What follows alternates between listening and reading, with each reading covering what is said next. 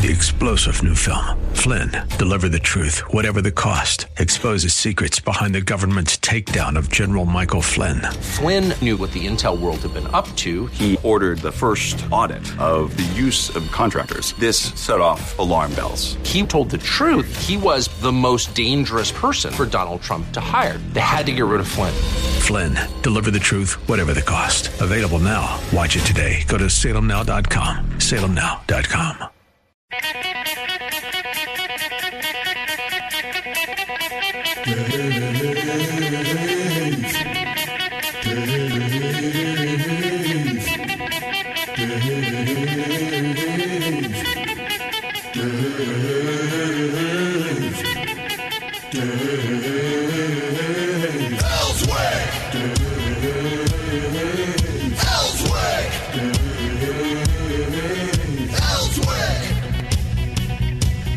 All right, ready to get away here from the weekend and start in another week here on the Dave Elswick Show.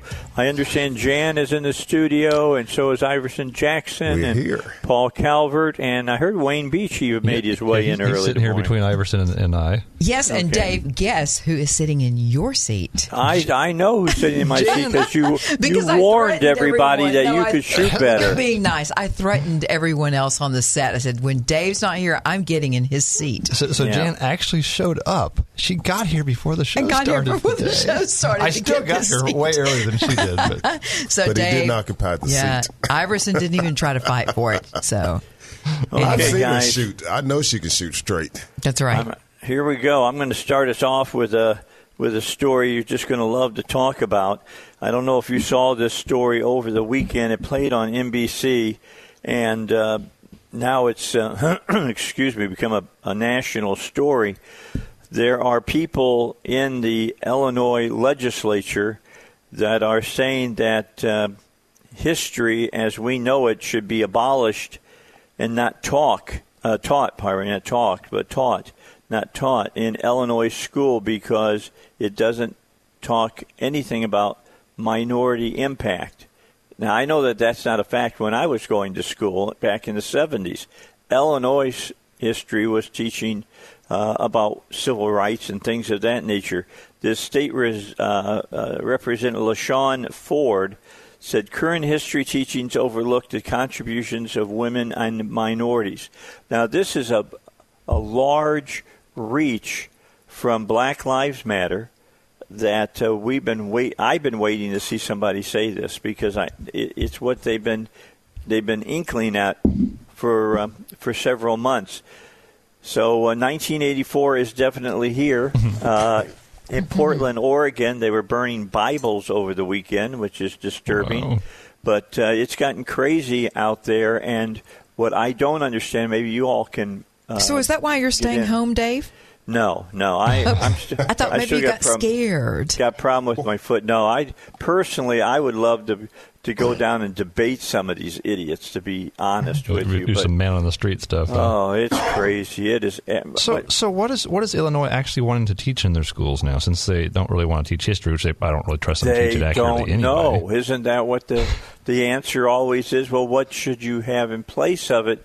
And everybody says, well, we'll figure that out. And that's when you know you don't want to do what the side is saying. So they can just make something up as they go along, huh? Yeah, absolutely. Some fairy tale stories. Maybe they can teach Harry Potter as history or something.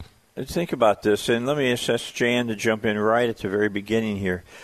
Does it not concern you that the right is not responding to this insanity that's going on?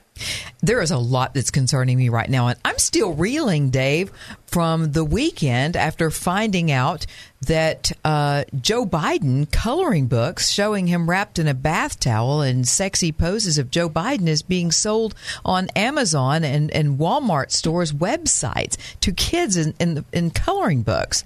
I'm still trying to figure that one out. He's in a bath towel? He's in, Dave, you do not spend enough time on my Facebook page. That's what everybody is talking about. It's a coloring book for children, but it's pictures. It's called, what is it? It's called Joe the Cool, or what? Go to my Facebook page. I'm going to see if I can look it up. If you go to my Facebook page, Dave, and they've buffed up they've made this cartoon character out of Joe Biden, but he's a real buffed up superhero looking guy. Hot and Cup he's of Joe? Hot Tub of Joe or Hot Cup of Joe. Yeah, HOTT. And that's a kid's coloring book, and he's laying across the floor with a bath towel wrapped around him, and that's one of a number of poses. And I'm just trying to figure out how that ended up getting in the Walmart website in the children's coloring book section, and how it ended up being sold on Amazon, and why anybody would even think, who's not a complete pervert, why would anybody push something like that for kids to color in? Because nobody's got the cojones to stand up against this. Why are we not hearing anything? We're hearing it right now on my show. Well, I'll tell you why we're not hearing it in Arkansas, because bought and paid for career politicians are bought and paid for by Walmart stores. If you're running for office in Arkansas, you do not dare say anything negative about Walmart. You just don't. You say if you do you say they'll put money up against you? Well, you know as well as I do who really runs this state. And it's, I mean, the governor published the list on his page, 2 years ago? It's Murphy, Stevens, Walmart. The list it's very well known. It's out there. It's interesting that, again, that no one from the right, as far as I'm concerned, although French Hill has stepped out and attacked some of the things coming from the left, but there is so much coming from the left, and the media covers it. I mean, I got a whole thing where you got all these very famous female athletes now saying, well, of course men who identify as women should be able to compete against women. Well, I will tell you this. I did notice that Senator Tom Cotton was, I saw him over the weekend fighting back. So he's not being silent. I did see that on Fox. So I think his was about the education, wasn't it? Anybody see that on Fox over the weekend? Yeah, I think he was fighting back on some of the stuff being left out of the curriculum. So, but other than that, I haven't seen much happening from. I mean, the left is trying to perpetuate this myth that Louis Farrakhan is not an anti-Semite. Do you think any of this is going to calm down, Dave, after November? I don't know if it is or not. I'm beginning to believe that the Democratic Party has actually drank all the Kool-Aid, and they're actually ready to rewrite history in America. What do you think, Iverson? I think we're at the point again where we reached that tipping point of the Civil War, and it is upon us. Now, for me, I see the Civil War. This Civil War that we're in now is a spiritual war, but of course, when you're dealing with people like that, they don't necessarily understand that. But for us, it is a civil war. Now, that doesn't mean we just stay at home and on our knees. There are things that we do here in the natural, but we do have to understand that this is darkness, and that's what darkness does. What we have to do is to point it out to people what they're doing and just get people's eyes open. Because when you got, I'm looking on your page now, Jan, this Joe Biden thing, and we all know this is not the way Joe Biden looks, and this absolutely not. This is straight perversion. It is. Oh, my goodness. For children? Actually, they're calling it an adult coloring book, I think. Okay, what adult wants to color pictures of Joe Biden? So and I've said maybe this is a new left-wing thing. I don't know. I mean, they get so adults get in rooms around tables, and they come out of the closet. And they have a big they have a big bowl of crayons in the middle, and wait till you see them in a tutu. So I'm wondering, everybody feels, I know that millions of Americans feel that things are just, that we're at a tipping point, that we're like a rubber band that is just stretched so tight it's about to explode. And different people, of course, that's why you cannot buy ammunition, Dave. I don't know if you've tried to do that lately, but there you cannot buy ammunition. It's hard to find any firearms because millions of people are buying guns and buying ammo. Even I buy from the largest supplier in America, and they can't even get it. The only place I'm able to find it, folks, if you're trying to find some, don't even try reaching out to the large distributors, because I've tried that. You have to find the little mom and pop stores who happen to have stockpiled some entire thousands and thousands of rounds, and nobody knows about them. Right, but you have to find them. They're in the little small towns. And when I put the word out on Facebook that I needed some 9mm and 380 calibers, I mean, people started calling those mom and pop stores and helping me find them. But I'm telling you, folks, it's hard to find. And the reason is people feel like we're at a tipping point. Yeah. But what I'm wondering, Iverson and Paul and Dave, I don't think it's going to be Democrats and Republicans at war. I don't think it's going to be blacks and whites. I think it's going to be this whole Marxist, socialist. It's going to be a culture war between these two total factions. It's going to be either liberty or communism. Absolutely. I mean, it's a war between ideologies. It is. But you mentioned burning Bibles. As we look back through history, every time you had a Bible burning campaign, you had a war. Right. Can you imagine if that same tweet? It was a tweet on Twitter. A tweet by Twitter. I try to stay off Twitter. But can you imagine if that had been a stack of Qurans? Oh, can you imagine the uproar? I mean, there would have been the city might have been on fire after that. Yeah, you're exactly right. More so. There would have been AK-47s and terrorists showing up, shooting a bunch of people. Don't forget what they did to those military guys who, they thought they had desecrated a Quran, and they were about to put them court-martial them. Right. Our own folks. Wow. They said they desecrated a Quran, didn't handle it properly, didn't put it in a white sheet when they walked across the floor with it. So now you can burn Bibles freely.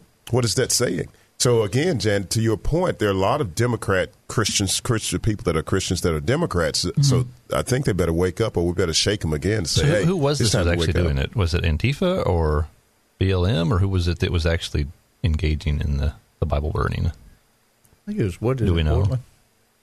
Was it in Portland that did that? I mean, do we know the group that did it, or was it just some crazy individual? No, I don't think it was crazy. It burned the Bibles. It was in Portland. Well, but was it any particular group that took credit for it? Do we know? It was a video that was on the pages, and it was the folks that are out there protesting. Whether that's considered Antifa, Black Lives Matter, or whoever it is, they're all together. They're lumped all together right now. So the bottom line, this is what they all believe. They want to get rid of the church, man. They don't want the church involved in this. Well, I mean, that's the thing is that we've got this government religion is what we're ending up with. Is people worship Marxism or socialism or communism, however you want to put it, and that's more important to them than. Well, because Marxism replaces God. Oh, sure. You don't look to Marxism, communism, socialism. You don't look to God. You look to them. They become your creator, your maker, your supplier. All the things that we call the Father, Heavenly Father. That's what Marxism says. That no. You don't look to God. You look to us. Yeah, absolutely. And that's the thing is that people trust government to be their end all be all, and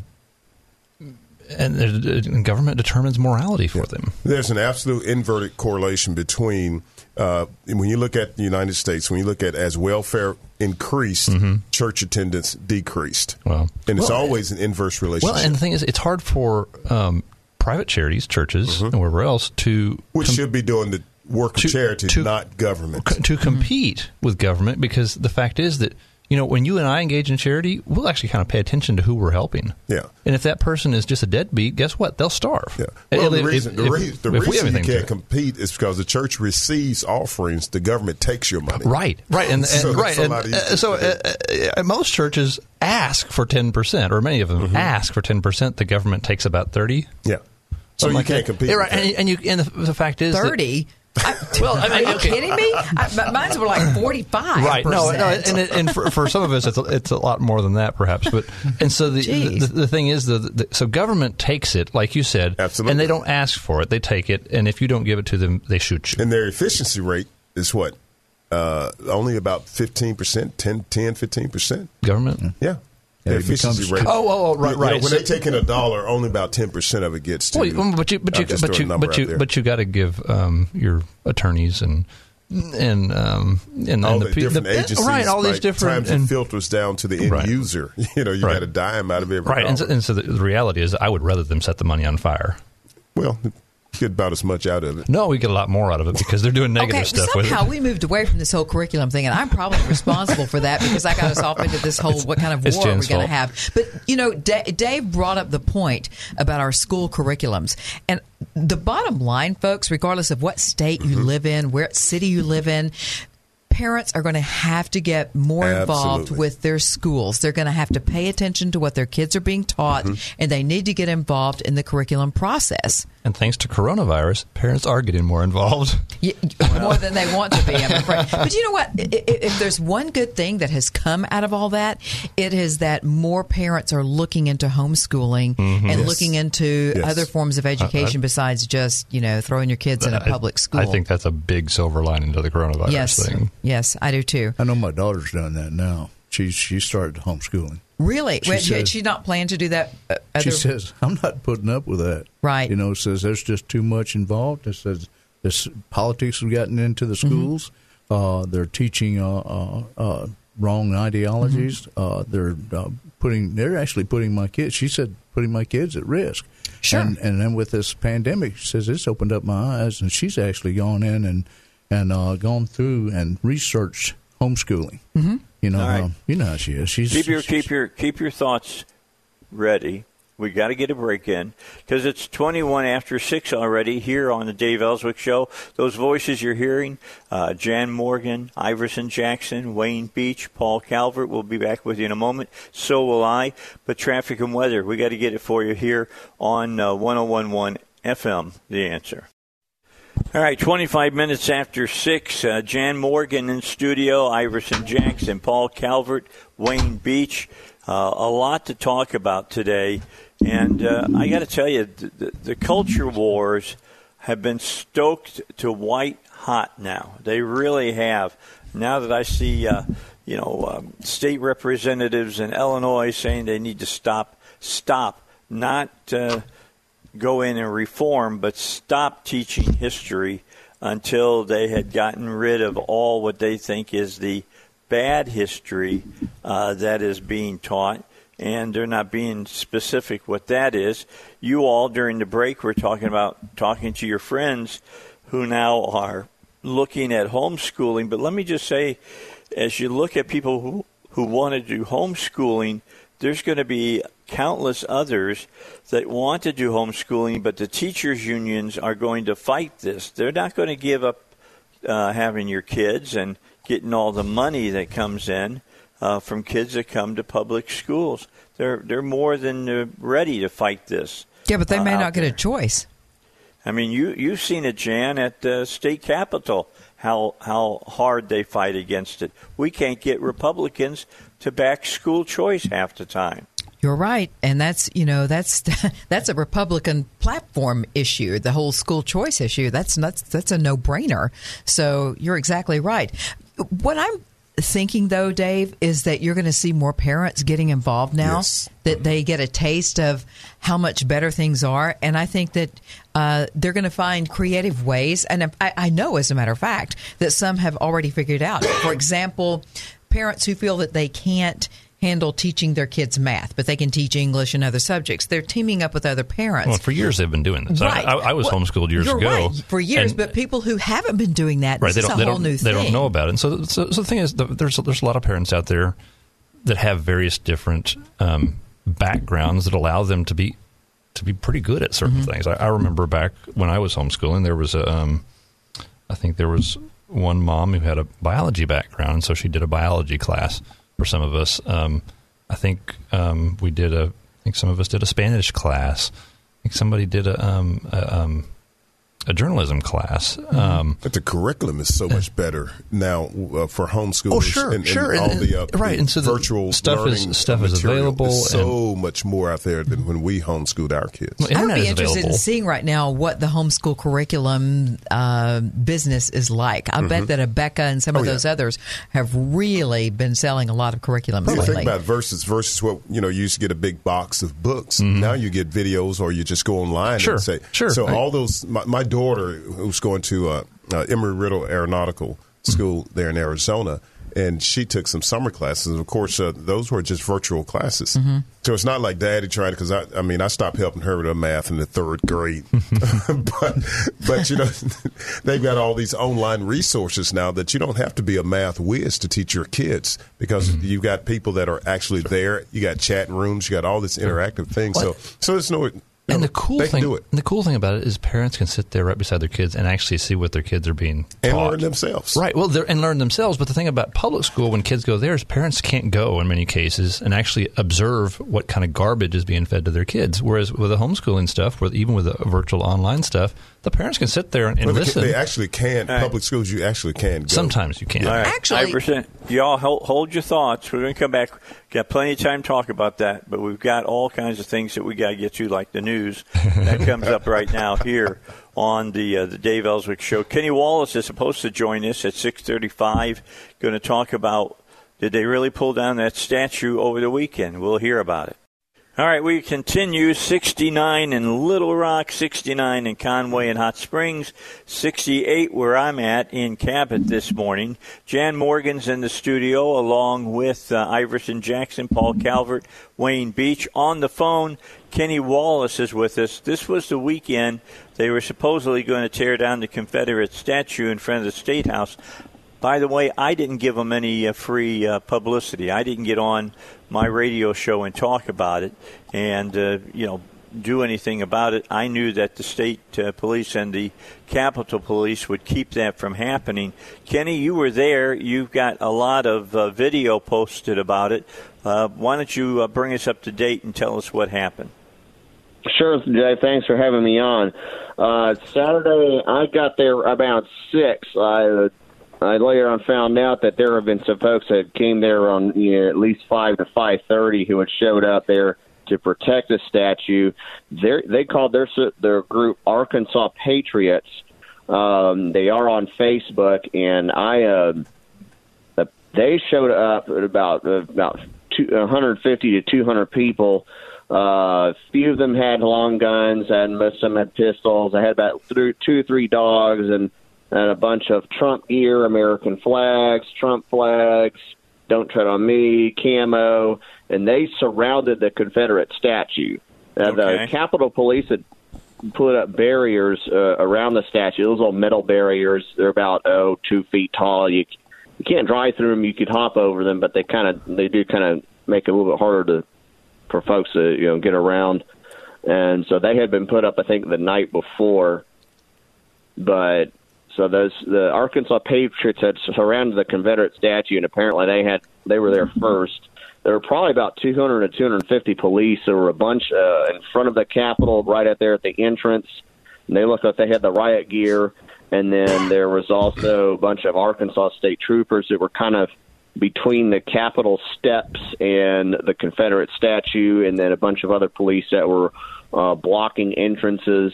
You couldn't drive from Capitol Avenue to the Capitol. You couldn't drive a Woodlawn. That's that street that runs in front of this Capitol. They had those little orange barrier things set up so you couldn't get in from there. A bunch of the bikers had passed, which I think was most of the Arkansas Patriots. They had part of their bikes over to the side. And then on the Capitol steps, you had at first maybe about 50 or so, mainly white Antifa guys and girls and whatever other gender they try to call themselves at the Capitol steps. And for a little while, it was actually pretty quiet, neither when I showed up. I was there at about 6, and wasn't much talk from either side or even the police. Everyone just kind of stood around.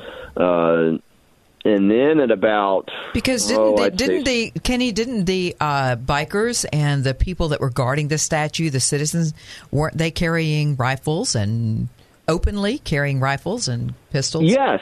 Now, if you had that's why nothing happened. Just so you know, I just wanted to clarify that. So, go ahead. Yes. I mentioned before they had the long guns. Now, they're supposed to have the magazine out of the rifle, but there have been protests done by Black Lives Matter before where they had their magazines in, and there were a few that had magazines in. Of course, there were also pump shotguns, and, of course, they could be fully loaded. Who knows? But, so the state law, it says that you can't carry a firearm on the state capitol grounds loaded. Which I think is a violation of the Second Amendment, but that is state law, so they will, from what I understand, they will typically leave you alone if it's not loaded. Of course, not having a magazine kind of indicates that it's not loaded. Of course, which like state you said, law is that, Paul? Because I thought it was in the Capitol. It's 5-7. Of course, I knew you would know exactly the number. It's 5-73-122.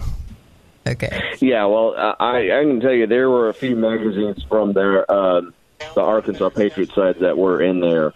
And like I said, the police just didn't seem to care because they were more focused on stopping the riot. Anyway, at about 6, I'd say 20-ish or so, Kit Brown and about 25 to 30 more people walk up from the Capitol. I'll walk up from Capitol Avenue toward the steps in front of Wood Lane.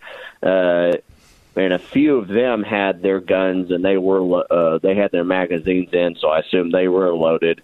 And then Kit Brown, let me stop you. Let me stop you. Kit is the guy that had the foul language video on Facebook about how he was coming to get after the MFers, and you guys show up and you're not going to be able to stop us. You're going to be going up against a bunch of girls. Is that right? Yes, it was Kit Brown. Yeah, and he was the supposed leader of this attempt to tear down the statue.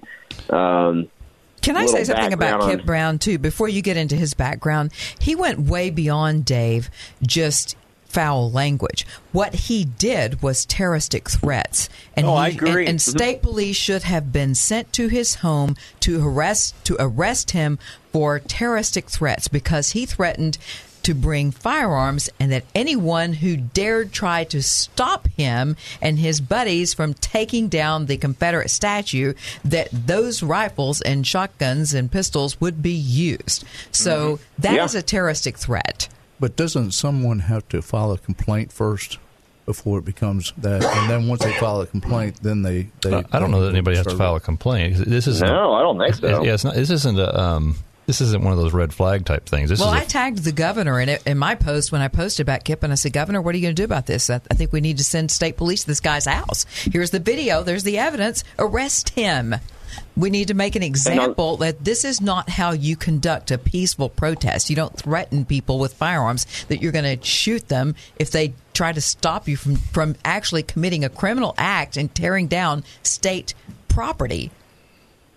Yeah, and on top of that, he actually has a violent record. He was involved in I think 2 murders where he was a getaway driver. He served a few years and I think 15 months probation for that, and I think he just got off probation, I'll say last fall. And then I've seen posts where there's an ID of him working for Entergy. And other than that, he went to college in Pine Bluff, and he says he now lives in Little Rock. And so is he a felon? I haven't seen. Yeah, so he's not supposed to have a firearm anyway. And other than that, I hadn't really heard or seen too much of this guy up until just recently with this event. But he just got on Facebook, and he supposedly has this group called Endangered Species, and it's like a branch of Black Lives Matter, I think. So he considers himself a species of the human race? Or I don't know. I forgot. I don't know what it is. Species. Endangered species. Yes. So yeah. So anyway, so he showed up, and then what happened? Did they do anything, or did they just kind of? Oh well, they started yelling. Then that's when he had a bullhorn, and he started making his rants, and it was basically the same rant he did on Facebook that he was going to tear down the statue, and he started referencing the Blue Lives Matter march and. Made a bunch of other, and I have, of course, the video of all this. And when he gets up there and with his bullhorn to yell, it starts agitating the folks in the Arkansas Patriots. And a few of them kind of yell back. And for a little while, there was a chant contest: Black Lives Matter versus USA. And of course, the USA chant won overwhelmingly. And then they attempted to march toward the statue. They got on Wood Lane Lawn, and they started to march toward the statue, and they got, I don't know, maybe 10, 15 feet before the police went out and stopped them.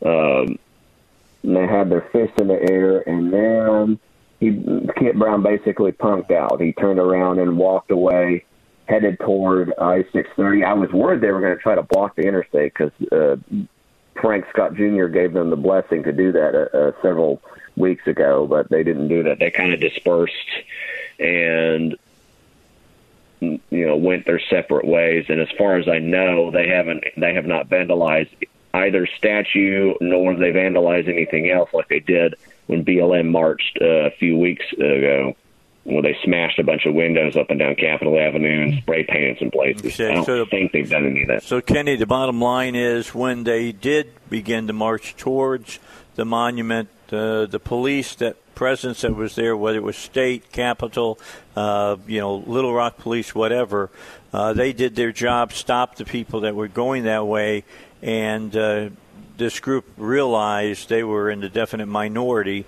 and decided to leave. Absolutely. Yeah, that's it. And I had the video of that, and I separated Kit Brown punks out is the one where they walk away. The one right before that is the attempted march. And those are the two main videos. On the Black Lives Matter side, there was one guy who ran for office, Dan Whitaker.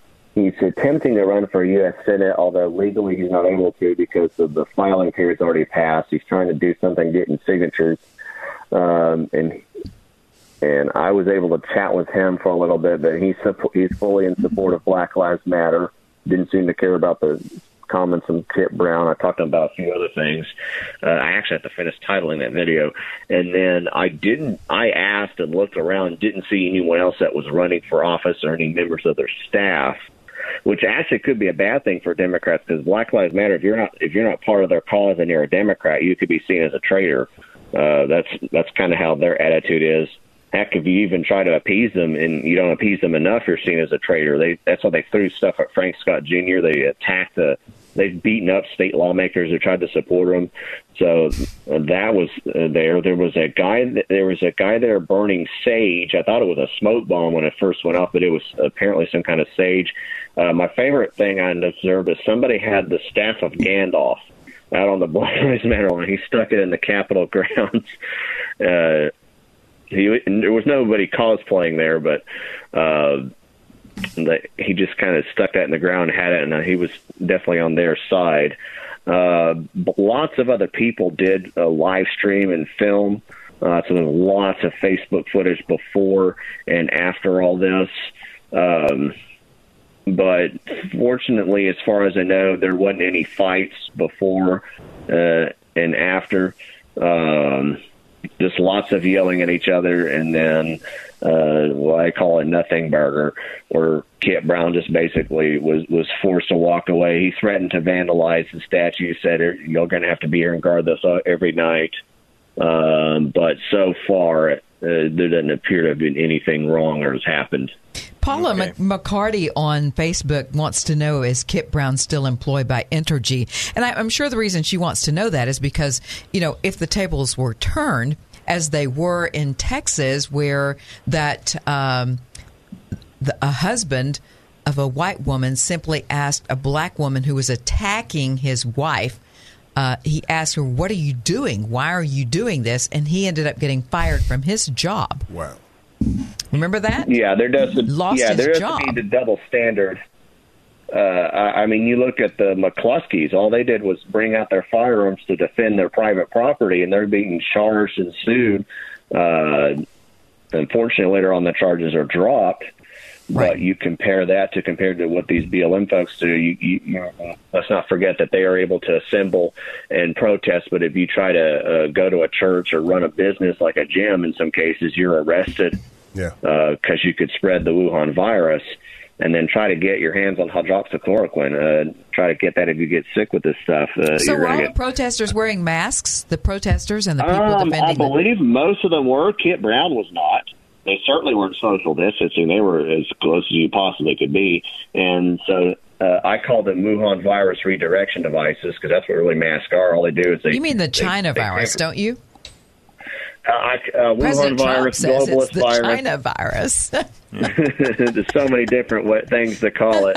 No, but the president says it's the China virus, and I agree. So I saw something kind of neat here recently. That, you know, if the police come in and try to shut down your church services, what you should tell them is, well, we're rioting for Jesus. All right. Yeah. Hold your thought. Oh, yeah. Everybody hold your thought. Kenny, I got to ask you to hold your thought. I got to get another break in. Last break for this hour. We'll be back. Kenny Wallace is with us. He was at the protest yesterday. The statue still stands here on the Dave Elswick Show. All right, 8 minutes until 7 o'clock. Kenny Wallace is our special guest right now.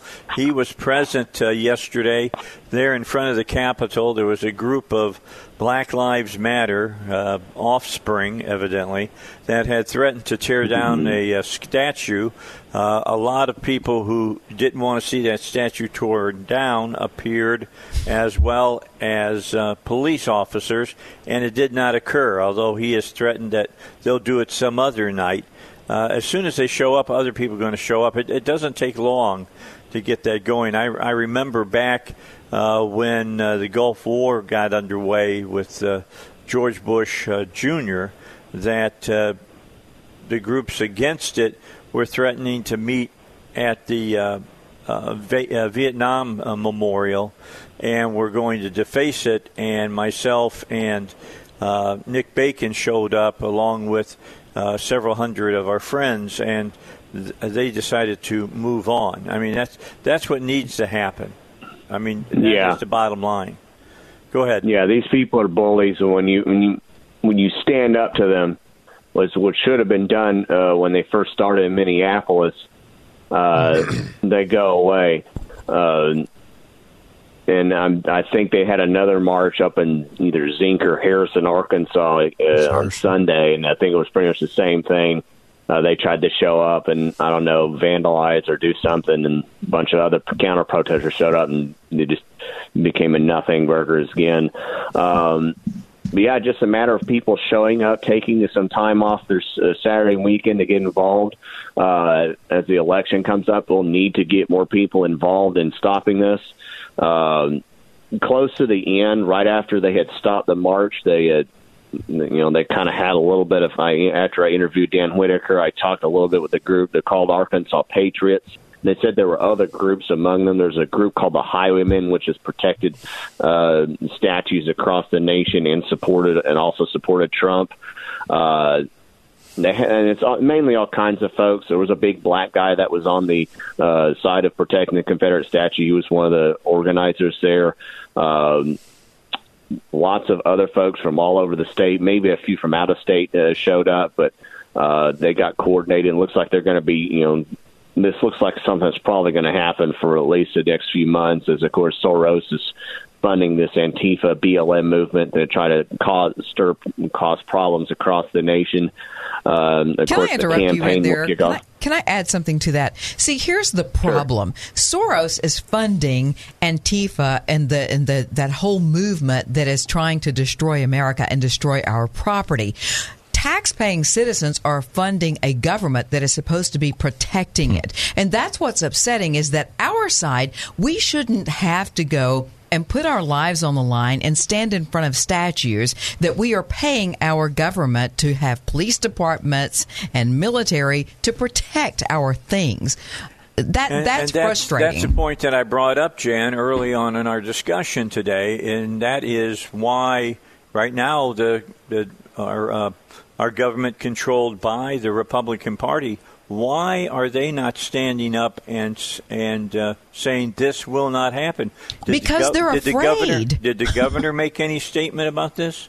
Not that I know of. Not really. I tagged him. I tried to call him out on it. I said, please do something about it. But when Kit Brown first made his ridiculous threats on social media, and that was Thursday earlier in the week. And I tagged the governor right there. I said, Governor, this state police need to arrest this guy and charge him with terroristic threats. We need to nip this in the bud now. And there should have been a strong statement. To me, it would have been a great thing for our leadership to step up to the plate as soon as that started, the whole threat thing started, and stood up and said, look, we're not going to have this in our state. Nobody's going to come into our state and start tearing down our statues. If you have a problem with statues in our public squares and on our government property, then you can come and talk with us, and we will address this in a civilized manner. But we are not going to have there's even a process to do that. There's a petition process you can do that. Sure there is. That eventually. Yes, and that's how you handle that. The marches should have never happened. They should have been stopped in Minneapolis with the National Guard. They should have been stopped here before happening in the National Guard. But Frank Scott Jr. appeased them by letting them block I-630 and then tried to march alongside with them. And that's when they tried to smash a bunch of windows there. ACES also appeased them with the stupid little race task force where we've already forced one person to be removed, Velasquez, because she was a supporter of defunding ICE and defunding the police. It's not just ASA. It's Republican governors across America are not stepping up and taking a strong stand and showing Democrat governors and other leaders across the nation how this is how Republican-run governments prevent things like this from happening in our states. Exactly. We have a different approach to protecting our property and protecting our citizens, and we're not going to have our cities burned down, and we're not going to have our businesses, their windows bashed in, and we're not going to put up with this behavior. There's nothing peaceful about it. Let me interject something. Exactly. Kenny, did you notice the same thing I did? 20 seconds. Pardon me? Yeah, I got 20 seconds. You got 20 seconds, Wayne. Did you notice the Little Rock police wasn't around? All right. I think there may have been a few of them, but you can look at the video and see. Anyway, you can check me out on Keep Arkansas Legal, YouTube, Gab, Parler, Gab, where I post updates on events, of course, Facebook Live, and just follow what's going on. But anyway, that's pretty much it. Thank you so much for having me, and otherwise, Kenny, y'all have a great day. All right, Kenny Wallace, we'll let him go. State Senator Jason Rapert, Christian governor, not governors, but Christians who have formed up as representatives are getting ready to speak out on this stuff. We'll see what Jason Rapert has to say, State Senator, when we return on the Dave Elswick Show.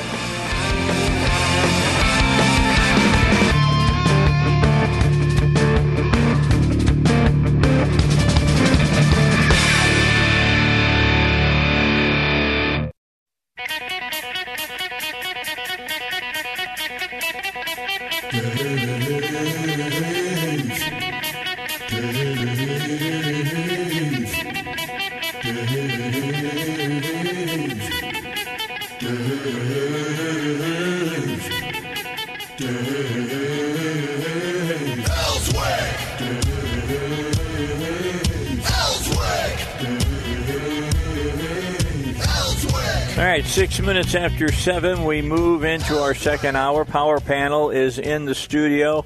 If you look on your Facebook page for Dave Elswick Show, if you're watching, there's Jan Morgan sitting in my seat, and then across the way is Iverson Jackson at the far end, and Wayne Beach is in the middle, and at the very near the camera is Paul Calvert on the phone with us right now. State Senator Jason Rapert. And Senator, how are you feeling?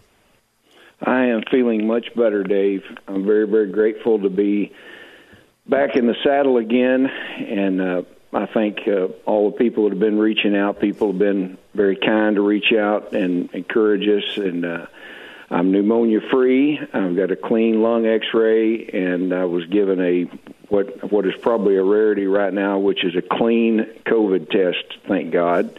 Okay. And it was quite an ordeal, but, I've put at length my comments, and Capitol View carried my comments that talks all about the details of that, and a lot to talk about as far as patient rights and some of the mishandling that's been going on with this whole issue. But for right now, I'm just glad to be healthy and have gotten through this, and feel very sorry for some of the families that have lost loved ones. And obviously, Herman Cain died while I was in the hospital, Yes. Dave. Yes, And one thing I will say, I know we're going to talk about Christian lawmakers today, but one thing that you've heard me address, I am just amazed at the audacity and the evil in some of the leftist hearts. They poured in on me with a barrage of death wishes, that it would be a dividend for Senator Rapert to die, to teach the Republicans a lesson. Now, these are things they put in their own words. They wrote them, and they even called me and left messages of that sort. And so it was all it did for me, Dave, you know me. The best defense is a good offense, and when people start telling you they want you to die, that makes you want to get up and fight just a little bit harder for where I come from. Yeah, so, I'm with you. There's some sweet people out there, aren't there, Jason? So, State Senator, do me a favor. You are going to be part of the charter meeting of the National Association of Christian Lawmakers. When is this going to take place? What is the background of this organization? Because we need this. I mean, during the Revolutionary War, pastors stood up and aligned themselves with the patriots back in that day. Maybe it's time for the pastors to align themselves with the patriots of today. They pastors were the cause of the Revolutionary War. Mm-hmm. Well, Dave, you're exactly right. As a matter of fact, John Jay, who was the first Supreme Court Chief Justice, said, "Providence has given to our people the choice of their rulers, and it is the duty as well as the privilege and interest of our Christian nation to select and prefer Christians for their rulers." And what's been happening in this nation now, at least since 1962, well over 57 years, has been an all-out assault on goodness and righteousness in the country. It started in 62 when they went after prayer in schools. It then was in 63 they went after the Bible. 73 they opened up and unleashed the murder of innocent unborn children. And now if you even go to the Bible, David, you can't find a scripture which relays that any civilization killed 60 million innocent little babies in mothers' wombs. This should make us shudder in this country for what we've allowed to have happen. I believe it's what I call a false god to abortion that has been raised, that people have been forced to try to bow to, just like Nebuchadnezzar forced them to bow to a false idol in Daniel chapter 3. And then you go to 15, you go to the assault on marriage. Then you go to the assault on the Ten Commandments, which is part of the moral and historical foundation of this country. It has been an onslaught, and where we're now at, Dave, is that people finally, and unfortunately, but finally have said, enough is enough of this. We are seeing evil on the streets of Portland, Oregon, Minneapolis, St. Paul, Chicago, Seattle. We've even seen them burn the U.S. flag right here on the front steps of the Arkansas Capitol, burn down the Arkansas Pharmacy Association, stand on our steps and say things that you would never say to anybody. And it's gotten to this point. And so the 50,000-foot level, to bring you in on where we're at, over the last several years, I began to talk with leaders around the country and these other groups that I work with, and we begin to visit. And I ask the question, why has there never been a national association of Christian lawmakers? Nobody could give me that answer other than the fact it just never happened. There was a national association of Jewish lawmakers, but never of Christian lawmakers. And so what we have done, those of us that are elected officials that have been involved in many of what is called para-legislative organizations that just knit you together for work across the country, we said we want to build an organization that absolutely discusses and debates the major policy issues of our nation and recommends model laws, model resolutions, and model statutes that incorporate a biblical world view. And so we commenced. It was announced in 18 and 19. It was incorporated, and this year is when it launches fully off the ground. We were literally going to be at the Bible Museum in Washington, D.C. for this event, but the COVID issue came. And so where are we at today? I have a very strong National Board of Advisors. This meeting starts tomorrow. And, of course, it's smaller than it would be under normal situations, but we have leaders from all over the country, even Alaska, flying in to be a part of this historic meeting. I have 22 confirmed state chairs as of this morning, and probably by tomorrow this time, I will have 25 state chairs. The 22 states that we currently have currently represent over 160 million U.S. population. Those chairs are elected state leaders in their states, and that is nearly 50% of the U.S. population. In fact, I've got 6 out of the top 10 population states that are part of this. And I'm saying this, Dave, to encourage you, because you and I have been around a long time watching what's going on. Yeah. And it's been disappointing. But I'm telling you right now, I am absolutely encouraged, because while all these leftists and these crazies are tearing up these streets, we've been knitting ourselves together, and we are determined that it is time that Christians run for every single elected office in this nation. The Bible says the people rejoice when the righteous rule, but they groan when the wicked beareth rule. Mm-hmm. And it is time that we turn this around. And I'm not preaching theocracy here. I'm not preaching you got to go all to the same church. But here's what I'm saying, is that we should stand for righteousness and against evil. And evil has been unleashed in this nation, and I've seen it face to face, you know that, and so have others. And I am just not going to sit here knowing that Ephesians 6 says that we are to put on the armor of God and to stand up for what is good in our country and in our world. I'm not going to do it. And so we formed together the National Board. We're going to be hearing from people starting off tomorrow night. Congressman Bob McEwen, one of the strongest voices for faith in America. He's from Ohio originally. We have Dr. Richard Lee that wrote the American Patriot Bible. By the way, both of these men are on my national board. Dr. Richard Lee wrote the American Patriots Bible that so many people use. He'll be speaking Wednesday morning to kick us off. We also will have Andy Andrews, best-selling New York Times author. Andy Andrews wrote the book How to Kill 11 Million People. It's one of the most powerful pro-life books ever written. And in addition to that, we've got the 22 state leaders are planning to be there. If they can't be there in person, we will have them by Zoom link for the official kickoff of the meeting, the official kickoff of the National Legislative Council.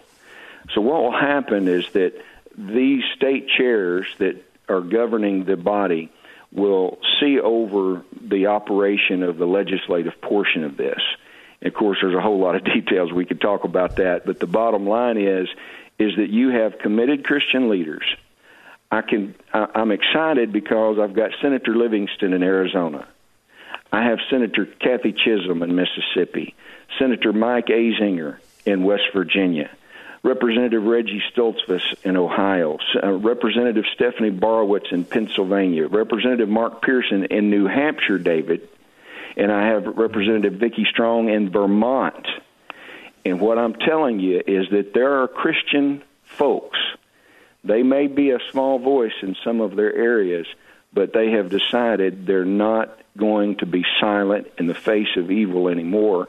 And this is the essence of what NACL is about and what we're doing, and I'm very, very excited about it. If you were sitting with me in my dining room, I've got my hand raised because we've got to take a break. And then when we come back with Senator Jason Rapert, he can tell us where is this meeting going to take place at. Is it going to be virtual? Is it going to be in a place? And we can talk to him further about this organization.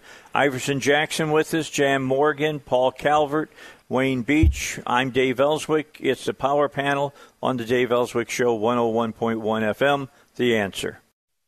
All right, we're going to get back with our discussion in just a moment. I need to remind you about PI Roofing. They came out to my house Friday. I've been waiting for them to get out. We've got a leak over our bedroom, and we could see it in the ceiling. We got some discoloration there. They came out this last Tuesday, figured out what was the problem, put down some material to keep any kind of rain that might have occurred during the week. from getting into the house, and then fixed it on Saturday and did a fantastic job. You don't have to worry about social distancing with the guys.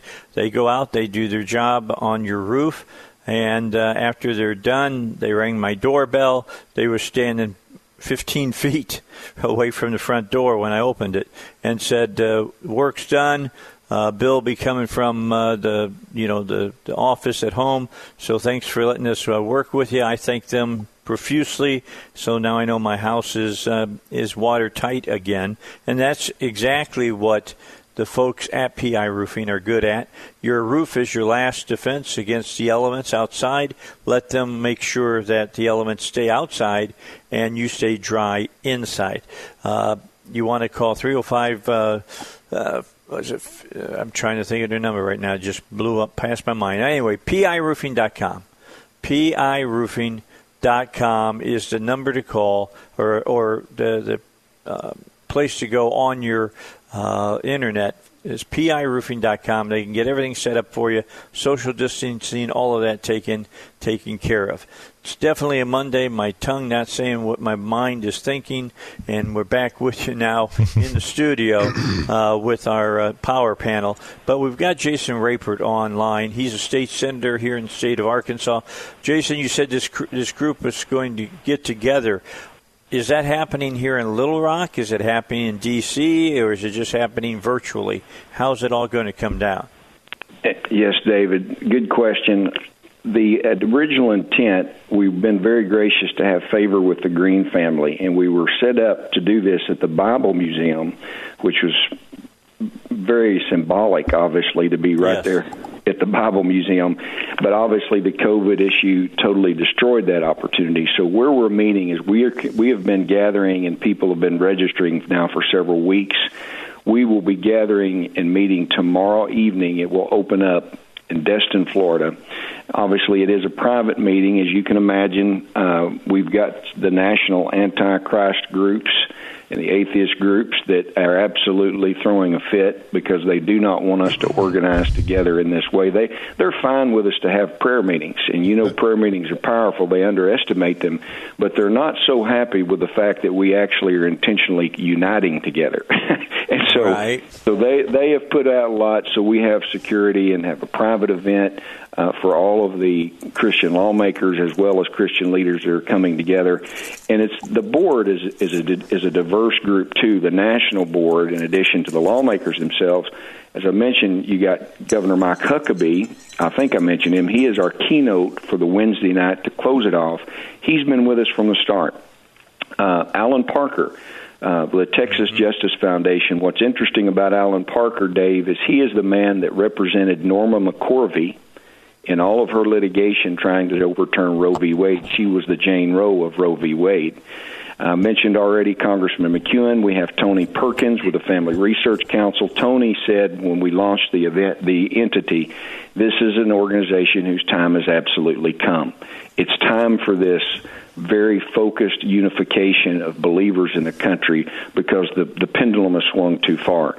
We got Rod Martin as well on there. Janet Porter, who is the breath of the Heartbeat Bill. Of course, I met Janet when I ran the Heartbeat Bill in 2013. We have Timothy Barton, who is the son of Dave Barton, who's the president of Wall Builders out of Texas. Andrew Womack. I bet you know Andrew Womack, Dave, out of Colorado Springs, Colorado. Yep. Andrew Womack is the man who they just did a cease and desist order on their church out there a few weeks ago. I've already mentioned some of the others, and a local person that I want you to be very proud of is Pastor Happy Caldwell with Channel 25. Great man. He's also part of that group. He's a very good man. And so this group is coming together literally tomorrow evening. You'll find it interesting, the leftists, aside from all of their death wishes, they thought it would be wonderful to call Hilton International and try to get them to ban me from attending my own conference. So it's been quite a ride, and I'm telling you, again, we don't have time here on this program to go into some of the unique things that has occurred that they have tried to stop this meeting. And I'll just tell you this. What's wonderful about this is that it didn't take me long to find the people that's out there that's ready to take the stand. You know, that's the thing I think sometimes people think, and I heard some of the discussion while we were waiting, somebody mentioned, and they're absolutely right. It grieves me so much that we have, of course, these numbers have changed slightly, but some of the last presidential election, we had some 80 million evangelical Christians self-identifying in the country. Only half of them were registered to vote, and only half of them would even show up to vote. And what I've been saying from pulpits and when I speak to people is that you have to act. Genesis 1:26 through 28 says that God wanted to give us dominion and authority over everything in the earth, and we've just flitted that away. We've thrown that away. And now we've got situations where people are fearful.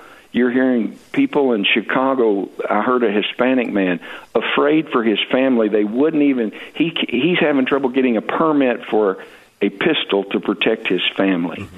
And then I hear in Minneapolis in the news, they've just said that it would be best for you to be prepared to give up your property. Unbelievable. So that is so unbelievable. So they didn't suggest that they should arm themselves. They suggest that they should just capitulate. Right. So the government takes their property and takes their guns and tells them they can't arm themselves. And then they suggest, you know what? In addition to us taking your stuff, you should probably be willing to give it up to the criminals, the other criminals. Amazing. Well, I'm telling you that my voice has been clear on this in the past several days for sure. And I'm telling people, and I'm telling the people in this state right now, and this goes for that crazy Kip Brown and that whole bunch that's been down there hollering at our Capitol. You have no right to stand up and say the things that he says and to castigate the people of this state and the things that we believe in. And I've communicated this to Governor Hutchinson. He knows my feelings. They were prepared for what happened, and thank God all those good folks came out from Arkansas to take a stand. But I'm telling you this right now, we're not having it anymore in this country. You've gone too far. We've been patient with you, but no more. We're getting ready to right the ship in this nation, and it's going to be good people that's doing it, because I want my grandbabies and my children and all of your families to have peace and quiet and be able to have the pursuit of happiness that our founding fathers wanted.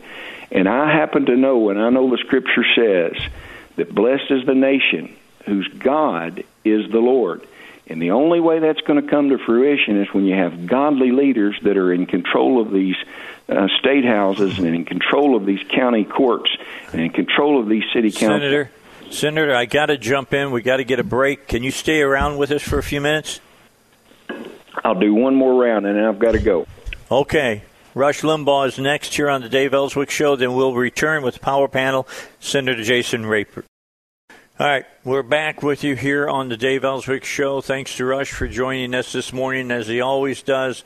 And then to the people who support this show, we thank them also. Joining us on phone is State Senator Jason Raper. The Power Panel is in the studio. And guys, I'm going to let you get a couple questions in a second. Let me first say, for the State Senator, how can the people who are listening to this broadcast today be a part of this? Is it going to be that they can do it live? Are you guys going to produce something for later? And are people are going to be a part of this organization? Can they get to be part of it?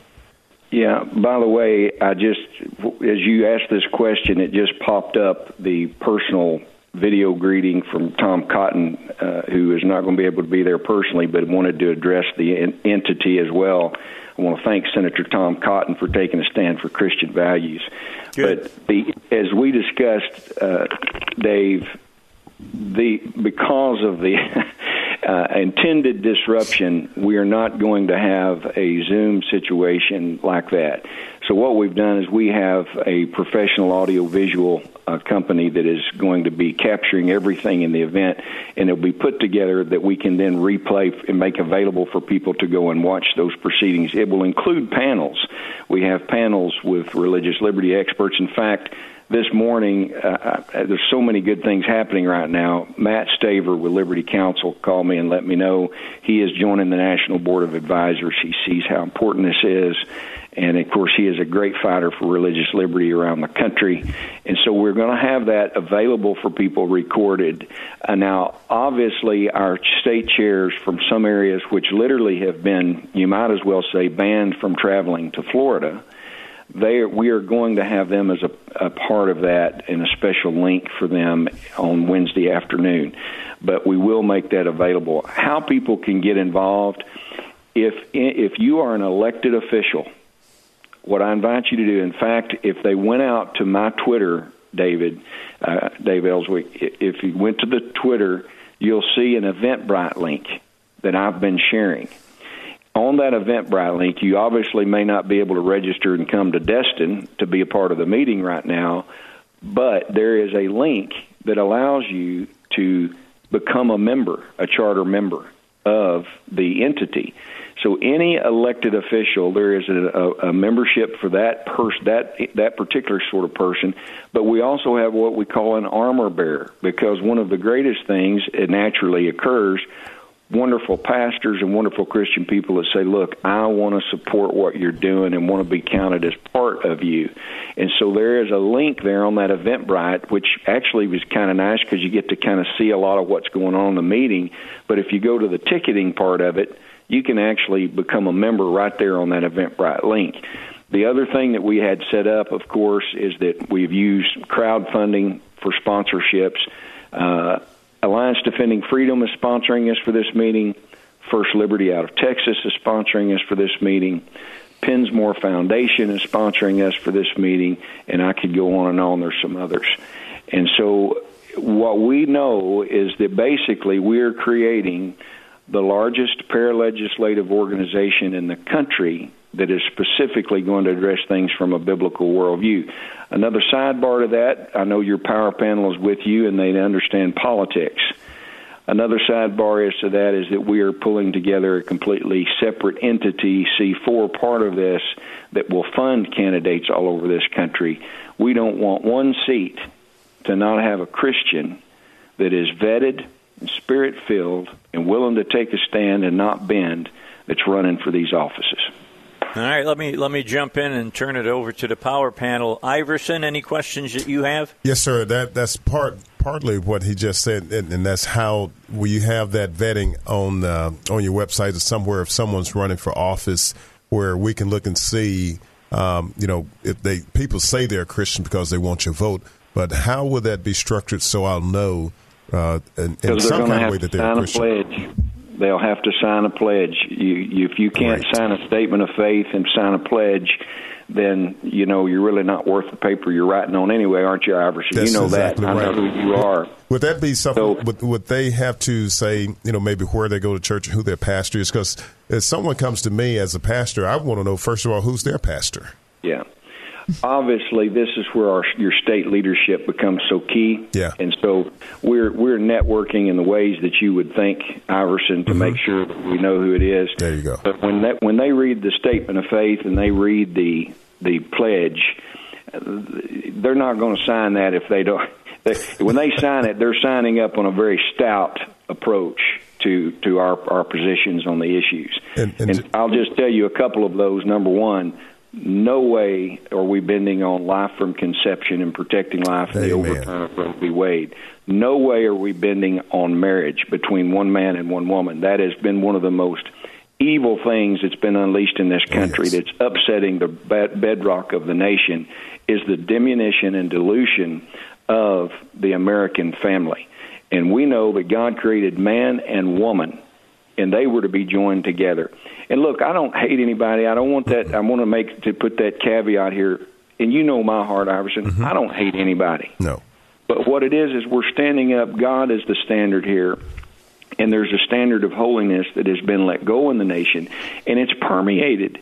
And this is where, when I covered a few weeks ago on my Facebook Live, I did a discussion of the 45 communist goals to take over America. 38 of them have been accomplished. And many of those goals had to do with things that went against righteousness and goodness in the Bible. And I'll be honest with you, the Democrat Party in this nation has been responsible for executing many of the goals that they were able to achieve. Oh, yeah. Oh, there's no doubt about that. Jan, question? Yes, Senator Raypert, we're so glad you recovered from COVID-19, and I love what you're doing with this organization. I even have another suggestion. Just like the NRA actually gives ratings and scores to people who say they're Second Amendment, but then they, how they vote, it's different than what they say they are. I think it would be awesome to be able to have a rating system so that I could look at legislators who are in your organization, but how did they vote? Just because you say you're Christian, did you vote, supporting religious liberty? Did you vote for, against, Planned Parenthood? Did you vote for life? Did you vote for school choice? Any religious related vote, and there are plenty of those out there. And by the way, congratulations on getting Alliance Defending Freedom. That is a big get. Yeah, they're very good, and all of those are good suggestions. As a matter of fact, obviously it is exciting to be a part of standing the organization up. And so we're at the point where, there are 7,383 state legislators. There are 535 at the federal level. There are over 39,000 county electeds.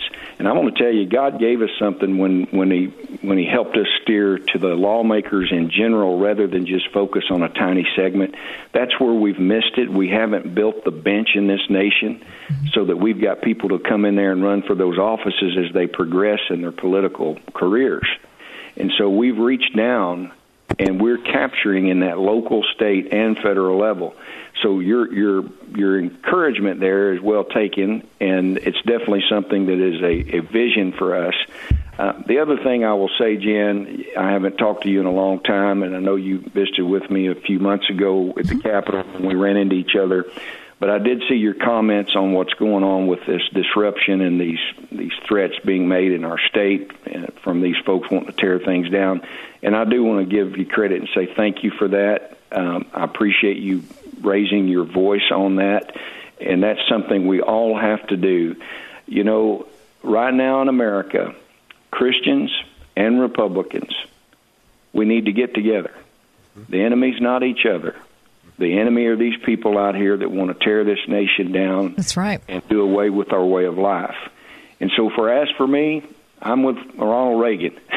If you're with me more than half the time, I'm with you. And there may be a time or two where we disagree on certain points, and I get that. We're human beings. But I want to tell you something.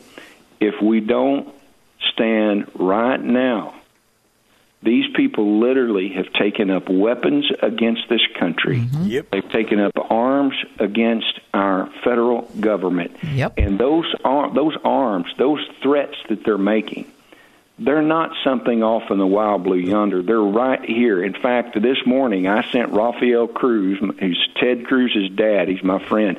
I found out that Ted is doing a program on the Antifa movement. Dave Elswick, I can send you the written threat they've sent to me that they presented me last fall, where a person wrote they wanted to come and eat me alive in front of my family, if you can believe that. So go ahead and forward. They had groups. They said they had groups that were planning my demise. Now I'm telling you, I ain't scared of none of them. You know that. Yeah. But what they would mean to do though is to put fear into people, and I know that Ms. Morgan has had some of that too. Mm-hmm. And the deal is I'm not living like that, and I'm not going to let that stuff go. Those people need to be highlighted and be accountable for their actions. So, Dave, you spent a lot of time with this topic today. I appreciate you, and I just encourage people to go follow the different social media links. National Association of Christian Lawmakers is easily found. It's just a splash page for now. It's ChristianLawmakers.com. And there will be more information coming soon. So, all right. Thank you very much, State Senator Jason Raypert. I promise I let you go after this segment. We will do so. Send me that information from Antifa. I'll be happy to read that on the air, no doubt about it. Thank you so much. We'll take a break. When we come back, Jeff Mitchell has called in. And, Jan, I understand this is someone that you suggested should call in the show. Yes, he did. He made a comment in our Facebook thread, and he actually was at the protest and had some words with with Kip Brown, and I said, we want you to call in and tell us how that went. So okay, after we'll the break. About that. Yeah, we'll talk about that after the break. Let me just say, if we don't nip this in the bud, and we haven't, if we don't nip this in the bud, they will only become more emboldened and try to do things to disrupt this country and to disrupt the lives of citizens of this country. With that in mind, let's get our final break in, then we'll be back to finish it up for this hour on the Dave Elswick Show. All right, we continue the Dave Elswick Show. Our thanks to State Senator Jason Raper for joining us on very short notice. He sent me an email. He'd been listening to the show this morning and wanted to get involved in the discussion that we were having. And we'll continue this discussion into the next hour. But right now, I want you to be ready for our next guest who's calling in.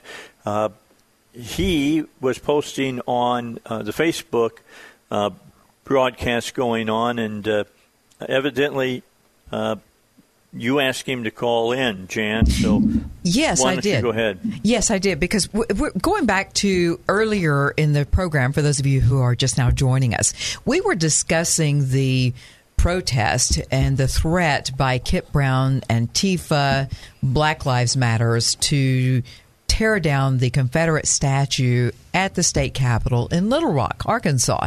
Well, the group showed up, but when they showed up, there was a whole group of bikers and militia people and all kinds of citizens there with firearms standing guard in front of the statue.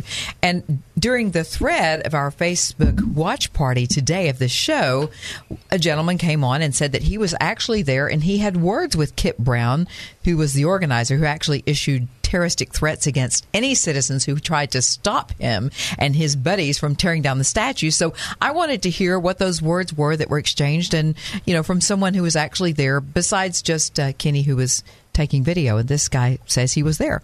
So it's Jeff. Yeah, Jeff, come on in. Good morning to you. What did you guys talk about?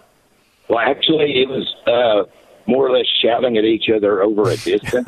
That's why my voice is a little hoarse right now, because I was speaking at quite a loud volume level. He did hear me, though, and he did respond. Actually, I told him, I'm like, you made a threat.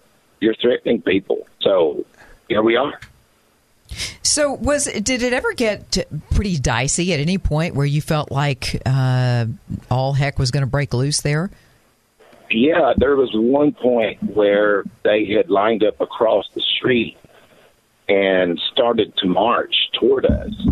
And I'm started going, form up, and then some of the policemen said, no, don't do that. And then they let us go ahead, and so we lined up in the street in front of them. Mm-hmm. And so are you with a militia, with an Arkansas militia? No, I'm not affiliated with anyone, actually. Okay. Not yet. I may not yet. Thinking about it now. Yeah, I may change that day. But it was actually, I felt that they were relying on intimidation. Mm-hmm.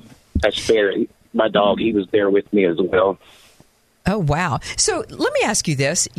So you were there as a citizen, right, to just take a stand to protect the property, correct? Yes. But you said police were there also telling you all, don't do this, do that. How do you feel about the fact that you felt you had to go stand there and protect a statue that we're supposed to have law enforcement protecting?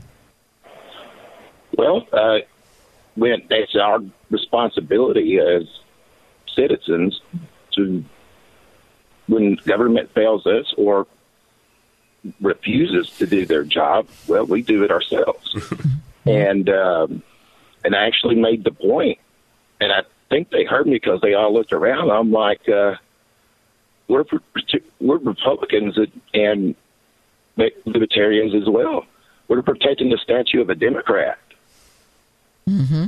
There you go. That's true. Well, it's true. So we're being a little more tolerant than you guys are. We're not ready to kill anybody, And so you guys left, and now they've left. So what if they come back and get to the statue before you all can get back up there to protect it? That's a very good question. I would say put another one up. Okay. All right. Take them down. Well, we'll put another one right back up. Were you armed? Yes, I was. Open carrying? I was partially concealed carry. I had my 45. Also had an AR-15, but since I had Bear with me, I actually left it in a safe spot. Right. Were police allowing people to open carry loaded firearms there? Yes, they were. Now, someone told me that at first they were saying that you couldn't have your magazine in it, but from what I saw, people did have their magazines and their weapons. And nobody did anything about that. No.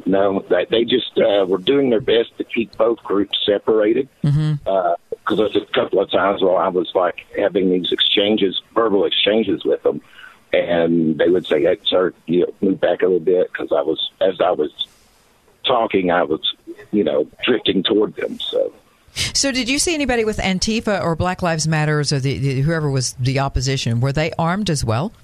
I did see a few of them carrying AR-15s, and I believe I saw one with an AK-47. Ooh. Yeah, and they started marching toward each other, and it started getting a little hairy there until I think law enforcement got between them. Yeah, there was one moment there we thought it was about to go on, and I maneuvered myself over to the away from the Capitol on the street next where the trees are, to use that as cover. Mm-hmm. Right. Okay. Well, we really appreciate you calling in and telling us about this. Is this the first time that you've ever gotten involved in anything like this? No, I was also at Richmond on January 20th. Richmond, Virginia? Yes. Well, I was there too. How about that? Yeah. I was a speaker at that event, but I didn't see you there. But then there was, 50,000 people there, so I guess it's possible that we could have both been there and not bumped into each other. All right. I got to jump in and say, Jeff, thanks for calling in and sharing with us what went on over the weekend. We'll pick this all back up in the next hour. The power panel will still be in. No special guests joining us, so we got a lot of stuff to talk about from this morning. And then I heard you talking during the break, Paul, about the police officers in Conway, and we talked about that on Friday on my show with, of course, Robert Steinbach and Mr. Cavert up there in Conway, Chris Corbett. Yeah, Corbett, and we're going to talk about that when we come back. Okay. Because I've seen a complete video of that, and I do not believe that this was anything close to the George Floyd situation. We'll talk about it when we get back on the Dave Elswick Show.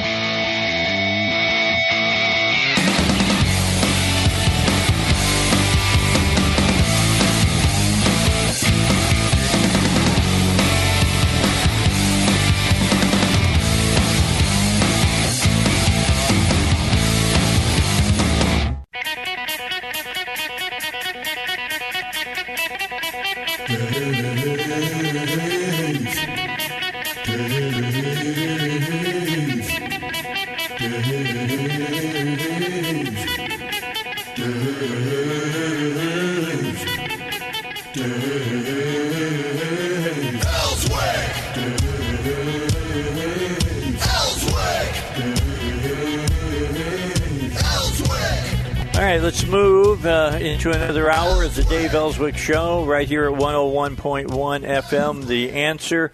If you were with us this morning, because this is, of course, airing at 6 o'clock in the evening, you heard State Senator Jason Raypert. We've had other guests on as well, talking about what went down over the weekend, the possibility of tearing down the statue in front of the Capitol. That did not happen.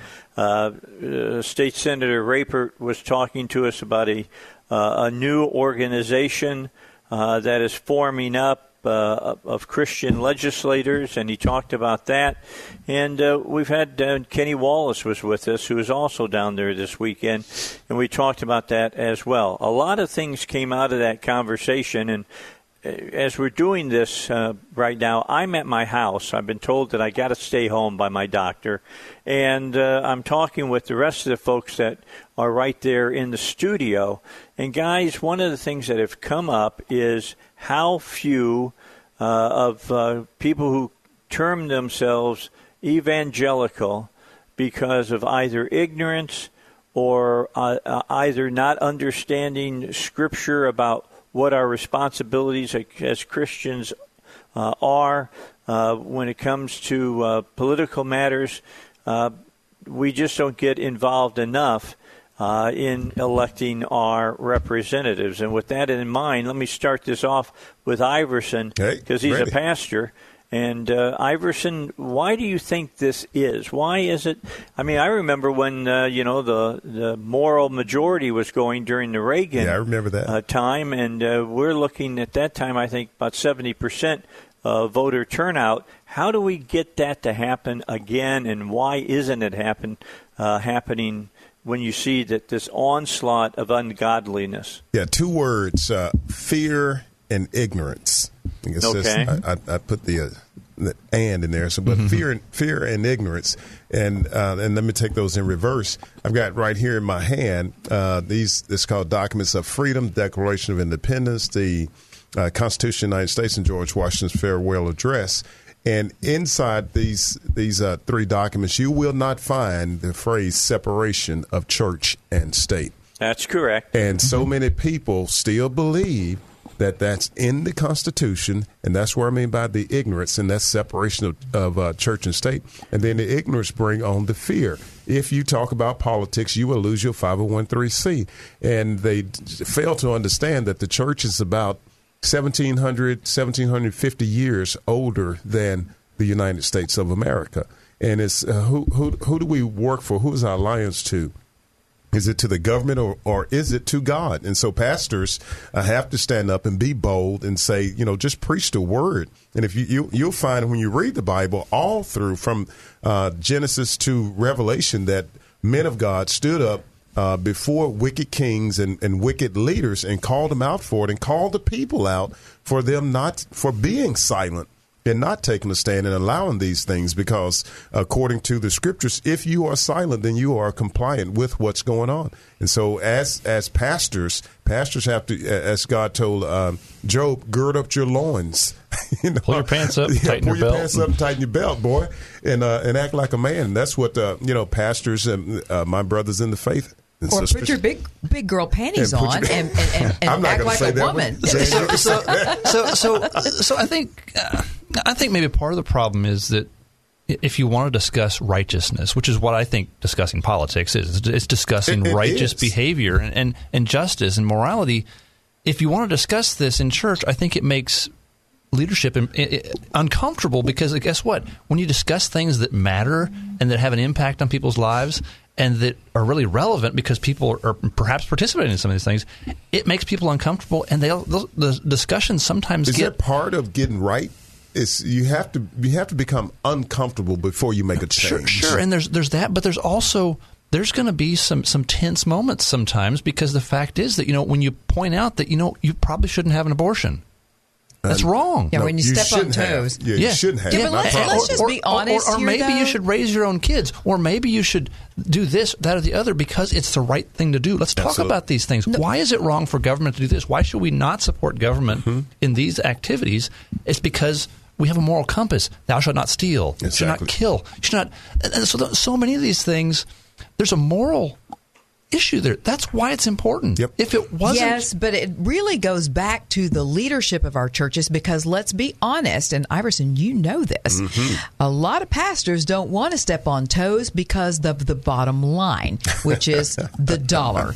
As you know, it takes money to operate a church, and if you tick off the wrong people... Makes perfect sense. You're going to make... Yeah, that's exactly right. CENTS. Well, here, and not to get into a whole nother side issue, but if you build, whatever you build something on, that's what you'll have to keep it going with. So if you build it on money, and then you have to continue, bowing down to money. But if you build it on the Word of God, then you stay with the Word of God, and then you don't have a problem. I think that's one of the issues. I think with a lot of ministers is that They get themselves in debt.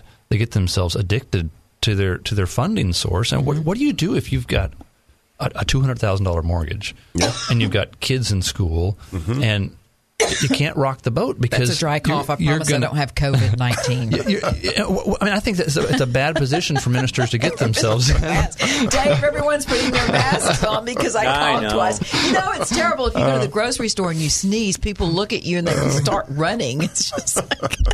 I'm sorry, we totally messed up your conversation. Okay. You bring up a good point here, and Iverson, I agree with you. I mean, you've got too many pastors that are worried about keeping, quote, the ministry going. The ministry is the gospel. That is the ministry that you're dealing in. It's not how many children you have that show up on Sunday morning for Sunday school. Now, that's important. Don't get me wrong. But what you're preaching, the truth of the gospel to people, is what's most important. And I think we've moved away from that at times. Yeah, here's what has happened. The church no longer is a body of believers. The church is the building, all the assets, and all that type of thing. And that's when that's the church, then you have a problem.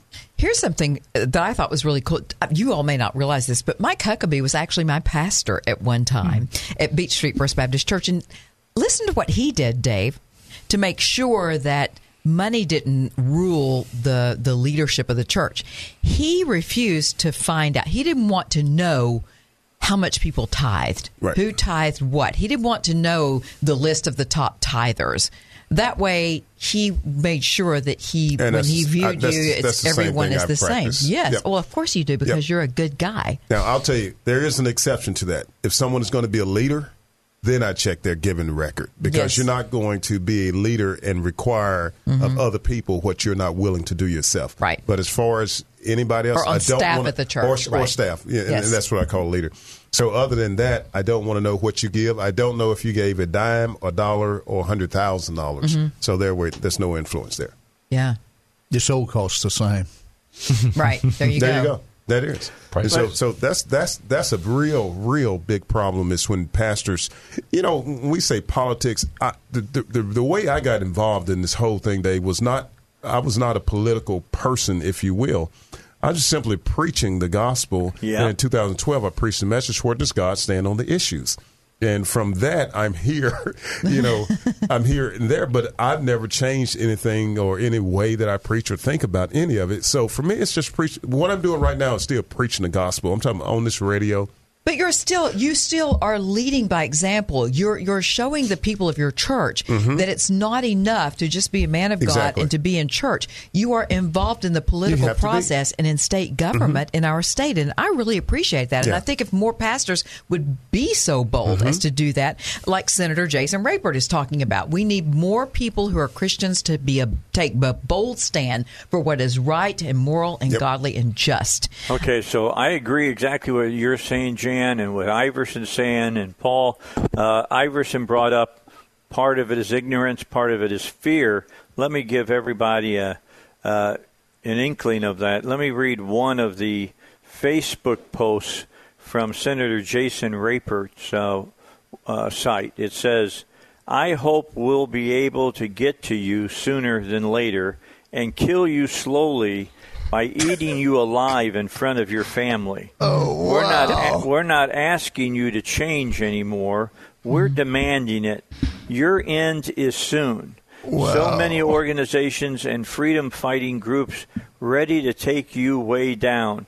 I would laugh as I eat your flesh right in front of your loved ones' faces. Can't wait.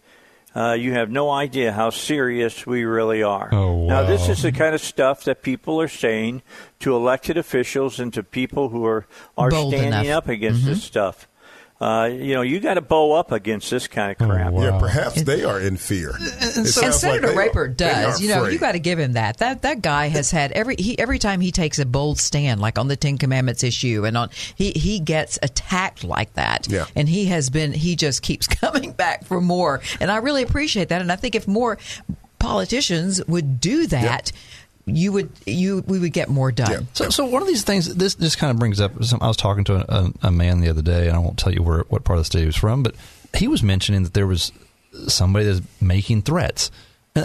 Why aren't these people being arrested? When you got people that are literally threatening to kill people, okay, Jason the Raper sounds like he was literally threatening to eat him. Yeah.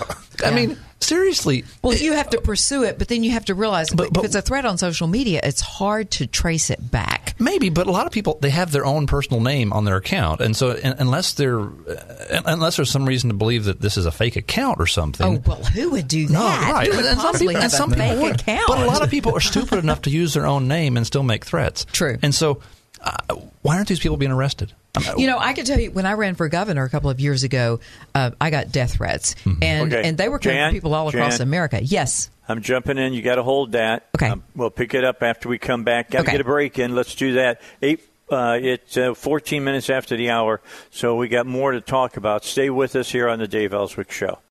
Continuing with the Dave Elswick Show. Now all the folks in the studio can hear me, so we're coming back on, guys. We got about 9 minutes remaining here in this half hour. Let's talk about Iverson and everybody else in the studio. I want to know what your thoughts are on getting the Christian majority in this country engaged in this election. If they would get engaged in this election, it becomes a no-brainer at the polls. So starting with you, Iverson, what do you say? I think they really have to understand that the left, the other side, they are not playing. They mean to completely destroy our way of life. And if they want to continue to live life as a Christian, they better do something while they still have the chance to do something. Because if not, and the other side gets in charge. And as I said yesterday at church, I talked about, the Bibles being burned, the police blocking the church driveway so that people couldn't go to church, telling the church they could only have 50 people in there when a casino can have 3,000 in there. And these things, again, are happening in the United States of America. So if we don't do something while we have the opportunity to do something, then your whole way of life is about to change forever, and you may not ever get back to where it used to be. So I think that's what they better realize and wake up and do something while they still have a chance. All right, before we get to the rest of you, Jackie Martin joins us by phone. Hi, Jackie. How you doing? Things going all okay up there by the lake? Yeah, except this morning I'm in Georgetown, Texas, visiting my daughter. So good morning, everybody. Good morning. What's going on? I just wanted to opine, I love to do that, on the reason why Christians are not engaged. We've become too prosperous, too fat and lazy. Yep. And I don't know how you get Christians engaged. I've been working on it for the last 11 years. A lot of them is ignorance of how they can plug in. And others I get told, well, we're living in the end times. And I think a lot of it, too, is what the Bible calls the great falling away when you see mainline denominations such as Episcopalians, Presbyterians, soon to be Methodists, which I am one, are allowing things that the Bible calls sin to be okay and to ordain actively gay ministers. So there's a lot of factors that go into this, but the biggest thing that I have seen is they don't want their boats rocked. They don't want to have to expend the energy, and everybody sitting at that table understands that when you get plugged in and engaged in politics, it is very time-consuming. That's true. So, well, thank you, Jackie, for calling in and sharing that with us. I appreciate it, and I agree with you 100%. Okay, so, Jan, you're up. Have a great day, guys. All right, thank you, Jackie. Go ahead, Jan. What do we do to get the religious right engaged again? Well, first of all, I want to say that I believe there are many Christians who use Christianity as an excuse to not get involved because they'll say things like, well, we are to live in this world, but we're not of this world. And Christianity and politics don't mix. In fact, when Mike Huckabee, as my pastor, ran for office the first time, his biggest opposition was people in the church who said pastors have no right getting involved in politics. politics. I remember what he went through. It was awful.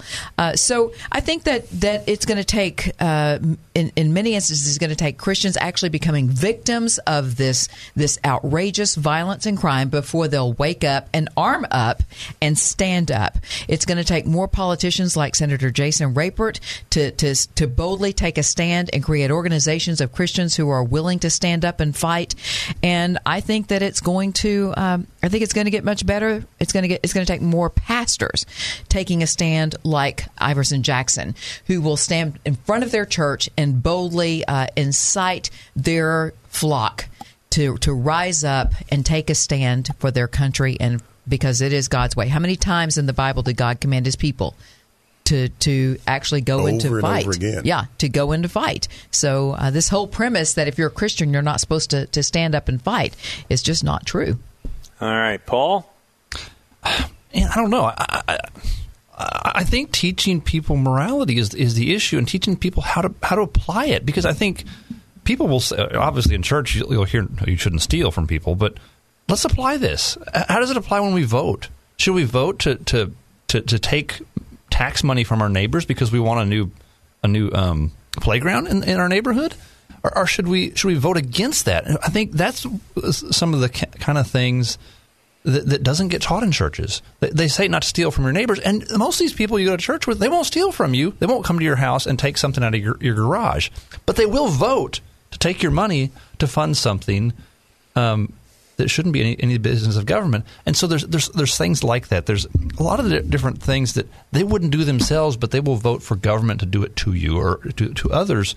And I think this disconnect needs to be taught in churches, because it's definitely part of morality, and it's treated like, well, these are separate things. I'm sorry, it's not separate things. You know, when I think it's probably fair to say that when Jesus was discussing things with the Pharisees in the New Testament, and when Paul discussed things with the Pharisees in the synagogues, that they were discussing politics. Mm-hmm. Oh, listen to what John McIntyre said on a Facebook thread. He said, "Spiritual warfare is tough. Apathy is easy." Caleb and Joshua were the minority. Yes. And they were the only 2 out of the 12 that went into the promised land. That's right. Correct. Jesus wasn't scared. No. Nope. You're talking about threats. Remember, they took Jesus to the brow of the hill to throw him off the hill. Mm-hmm. They were serious, and he just kind of disappeared out of their sight. And so they eventually... And that's what's interesting is a lot of times you get into discussions like that, people get really angry. Well...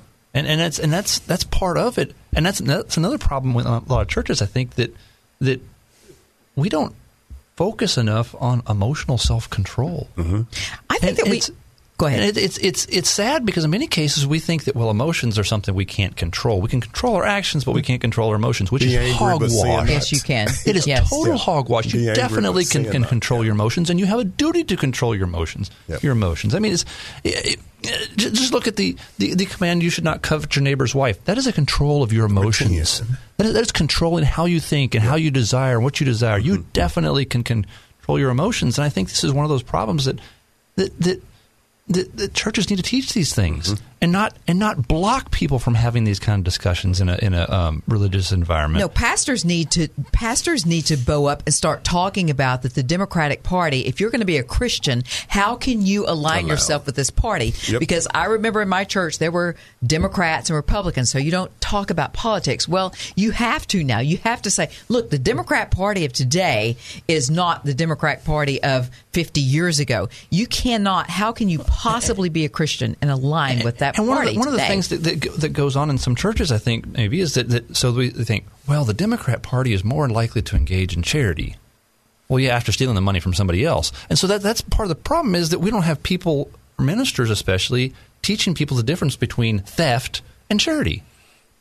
All right. We have a break. With you saying that, we got to take a break. Okay. And we'll come back and talk about this further, because I don't even think you need to say Democrat or Republican from the pulpit. All you got to do is preach right versus wrong. Yeah. Hey, from Dave, the pulpit. Yes. We've got a viewer from Europe who is watching us who says, I want to say greetings to you all, especially Mrs. Jan. This is the first time that I've watched and listened to you all. I'm glad that we in Europe can hear your thoughts over here. Greetings from the city of Belgrade, Serbia country. Cool. Very nice. How about that? All right. Well, we'll get back, and we got more to say, so don't leave. Keep watching here on the Dave Elswick Show on 101.1 FM, The Answer. Another segment of the Dave Elswick Show here on 101.1 FM, The Answer. To our viewers around the world, we welcome you back for this segment. To you who are listening on radio, thanks for tuning in today. And for you listening to the podcast, share this with your friends. I think we're talking about really serious things here right now on the Dave Elswick Show. Back in the time that Reagan was running, Jerry Falwell began the basically the Christian majority, the religious right, and they played a valuable place in getting Reagan elected. We are at that point again.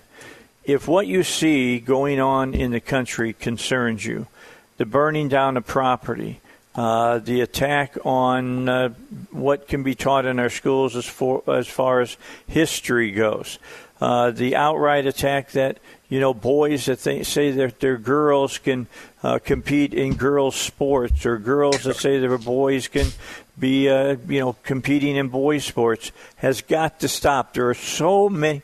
Look, it used to be that you'd have a one-faceted attack.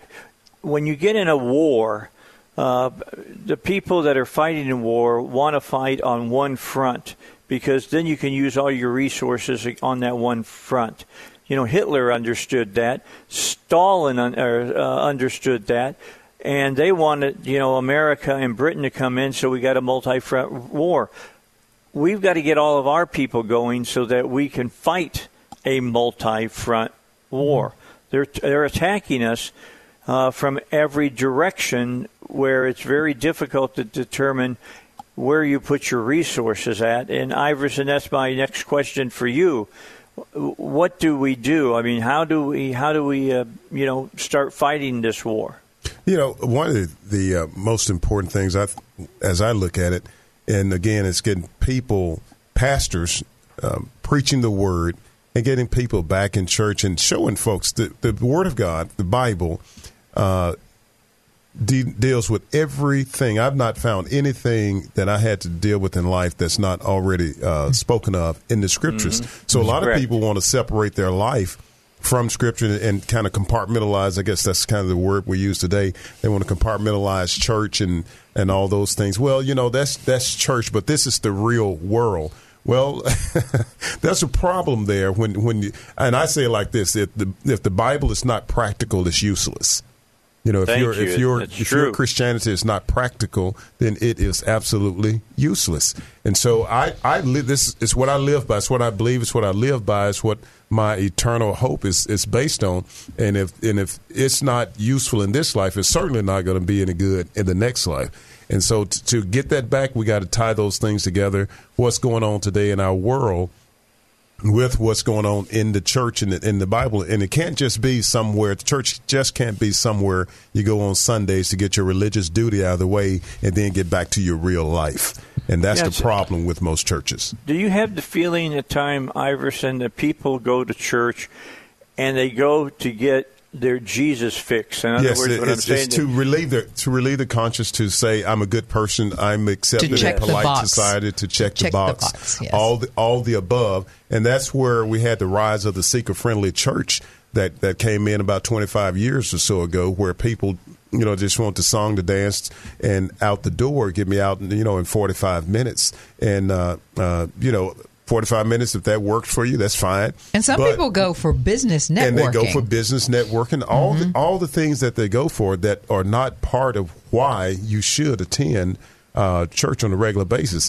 When you look at when this nation was and before it was founded, and then after it was founded, moving westward, one of the main concerns for the people that were already established was, as this nation moved westward, there was no established churches out there, so they sent circuit riders out there to make sure that the moral foundation of the nation stayed intact. Because when you Paul was talking about that moral foundation, when you lose that moral foundation, you lose the nation.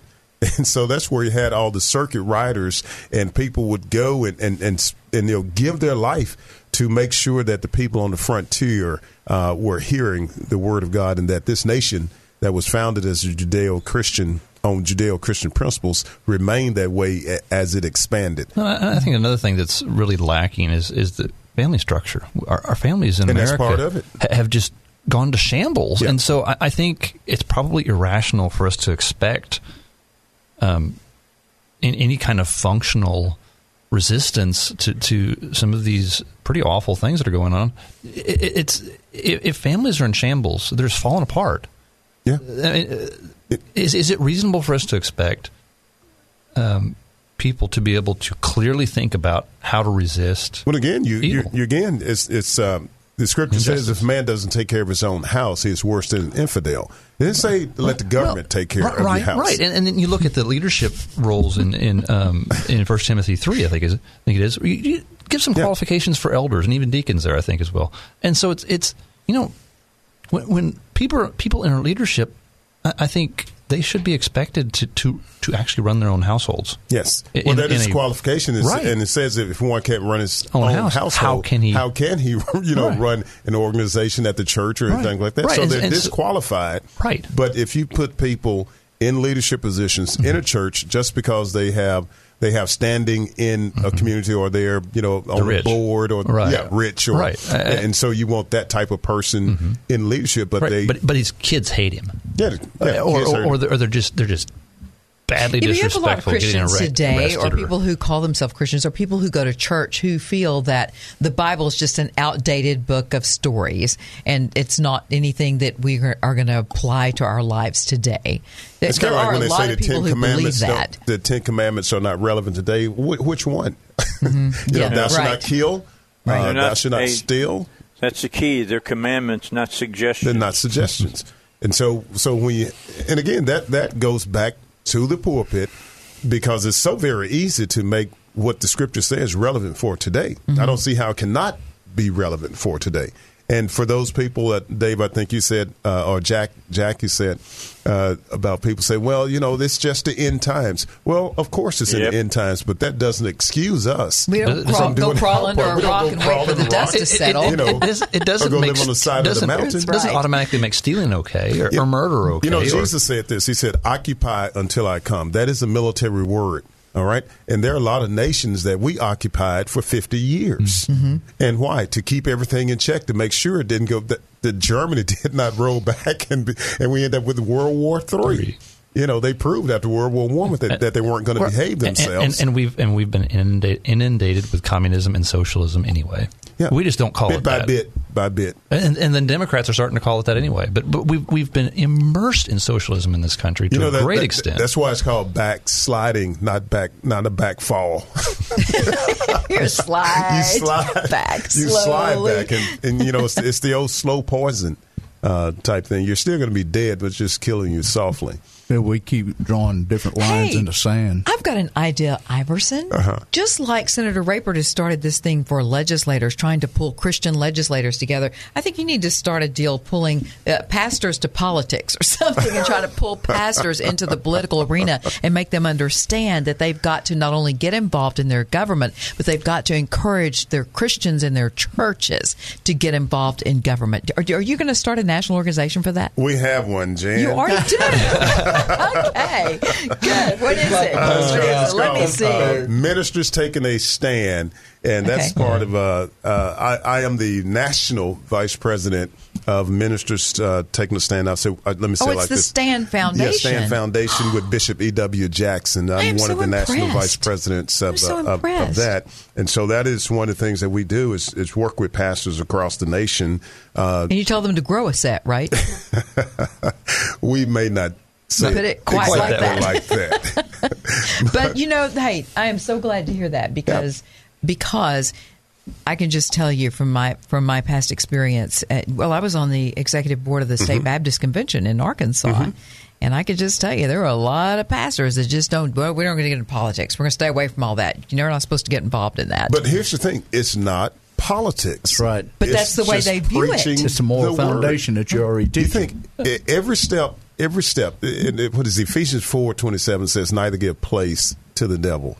So every step you take back, he's going to take forward.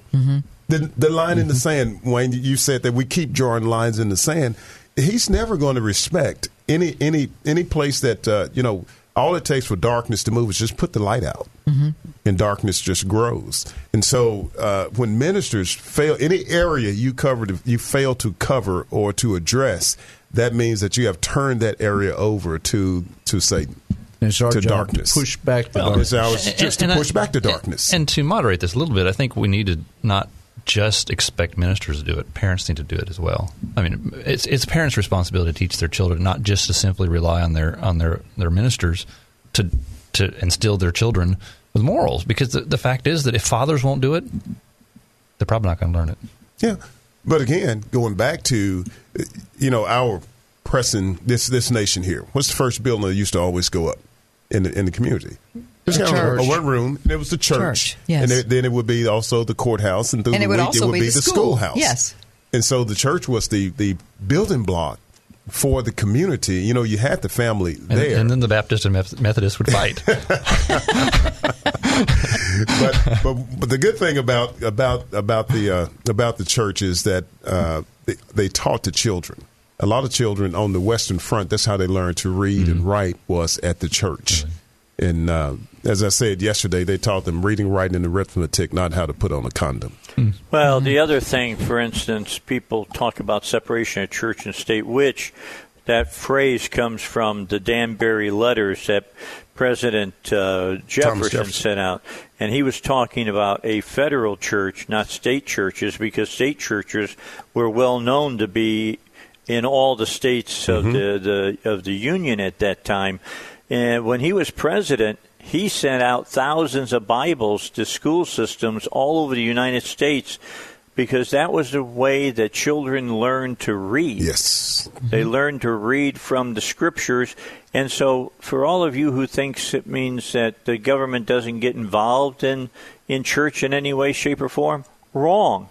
The government is always supposed to be involved in pursuing a moral citizenry here in the United States. I mean, Adam said that from the word go. If we lost our morality, we'd lose our country. And that's where we're at right now. All right, got to take a break.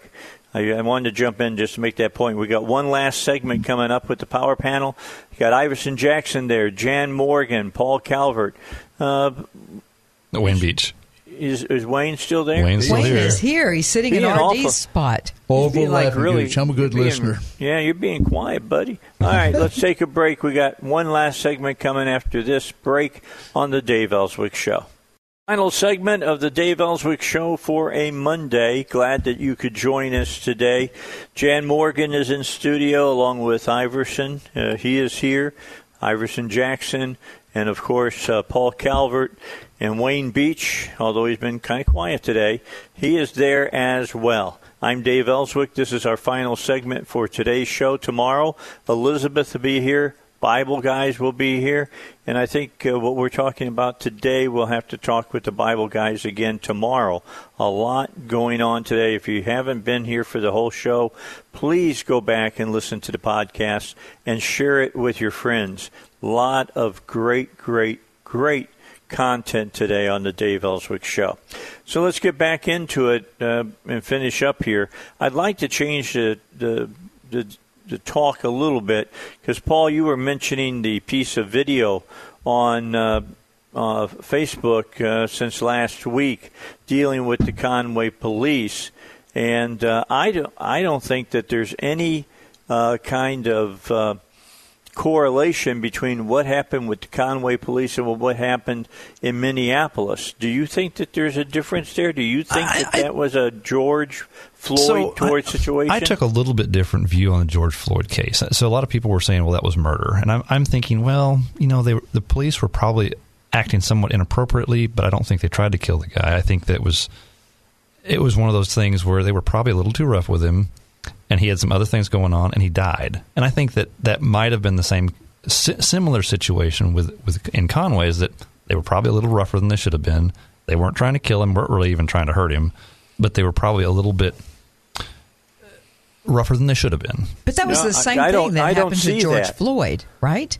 So in George Floyd, they died under him, or he died underneath them. But it was the same maneuver. It was the knee in the neck. Well, it right? wasn't the knee in the neck. No. Yeah, Let me stop. In Conway, it wasn't a knee in the neck. Stop. No knee to the neck. Right, in and not in Conway. Guy had his foot on the back of the suspect because he kept trying to get up. Mm-hmm. Okay. They told him to lie still. Right. There was a female police officer right at his head telling him the same thing, and he would not comply. Right. No, and I think that's true, but I think part of the issue might have been that if he really was having trouble breathing, no one's going to stay still regardless of what you do to him. If they really are. Hey, I'm going to be honest with you. If I'm a criminal, the first thing I say is I can't breathe. Well, I know. That's the first thing I'm going to say now, because that plays into the whole George Floyd thing. They'd already had gotten this guy down. He had a knife. He had been causing all kinds of problems. It took several police officers to be able to wrestle him to the ground, because they found out later through toxicology he was on meth and he was on heroin. Right, so he was high on stuff, so part of my point was the optics of the video didn't look real good, and I don't know all the background information. I saw the first video that the mayor's office put out, and they arrested him. I think he was fighting him initially.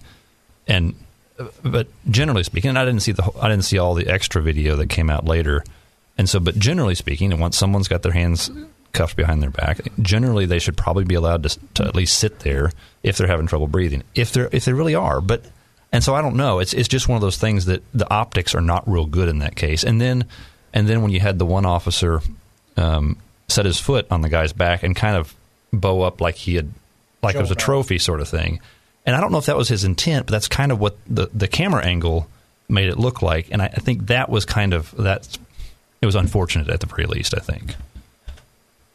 All right. Well, I personally think it's really apples and oranges. Well, and I think it is different. Situation. I agree, it is different. But I probably don't take quite as negative a view on the George Floyd case as a lot of people did, because I tend to think that, I don't think it was a case of murder in the same sense as they intended to kill the guy. I think they were probably rougher with him than they should have been.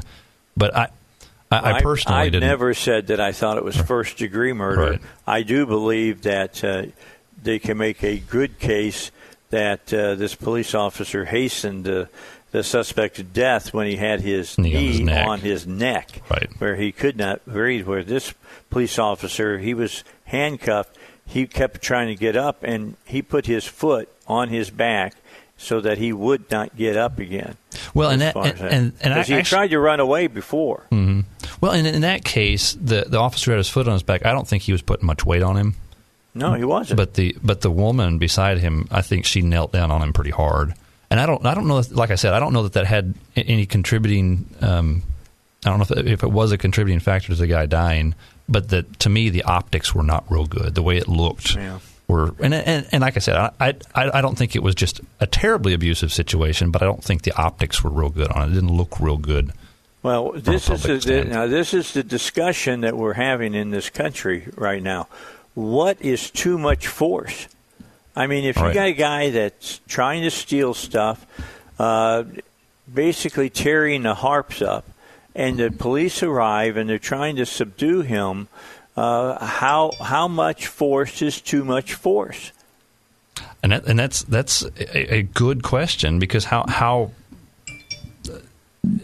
until he's subdued, is it unreasonable to use aggressive force? I don't think it is unreasonable when someone is literally stealing stuff, but it still needs to be within reason. I mean, you don't throw a grenade at the guy, obviously. But it is a good question. It needs to be thought out ahead of time, so it's not being figured out in the heat of the moment. It's kind of like the whole argument about pornography. What is pornography? And a person said, Well, I don't know how you write a specific statement about pornography, but I know it when I see it. Okay? That was one of the judges. Was that one of the justices or something? I know was it when, Clarence Thomas or something? When I see it. And it's the same way with this.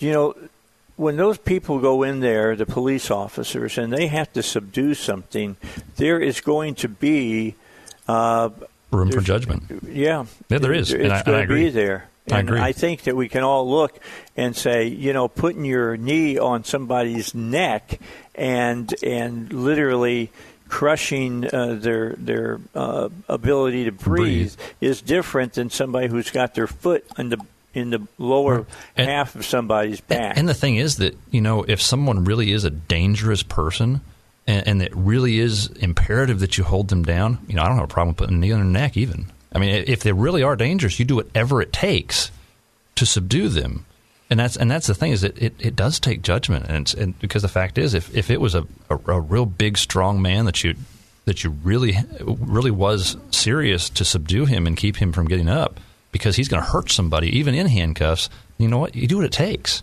You know, my question has always been, what is the training? Their training set to do. There has to be a protocol and training for that to say, you know, if this, then that. Right. And so I don't think the police should be left to have to make a judgment as to what to do. They should Their know. training should dictate if this situation happened, you do this. If this situation happened, you do that. I think so too. You know. No, I think you're absolutely right there is that training should happen. And hopefully, and I think this will happen more because of some of these cases. We've got people that, you know, in most situations, if someone who's relatively healthy gets arrested, they won't die because someone sits on them. All right, guys, we're out of time. Well, hear that music? Means we run out of time. Jen Morgan, thanks for coming in today. Appreciate you being Great here. being here. Iverson Jackson, thank you, sir. All right. And my thanks to Paul Calvert, yes, sir. to Wayne Beach. Thank him for coming in as well. Don't forget, tomorrow, Bible Guys in at 7 o'clock. Elizabeth is with me the rest of the time. Dow Industrial Average at this time is up 130 points. I have no idea, as you're listening at 6 o'clock to this recorded version, what it finished, but it looks like it's going to be a good day. Talk to you tomorrow, 6 a.m.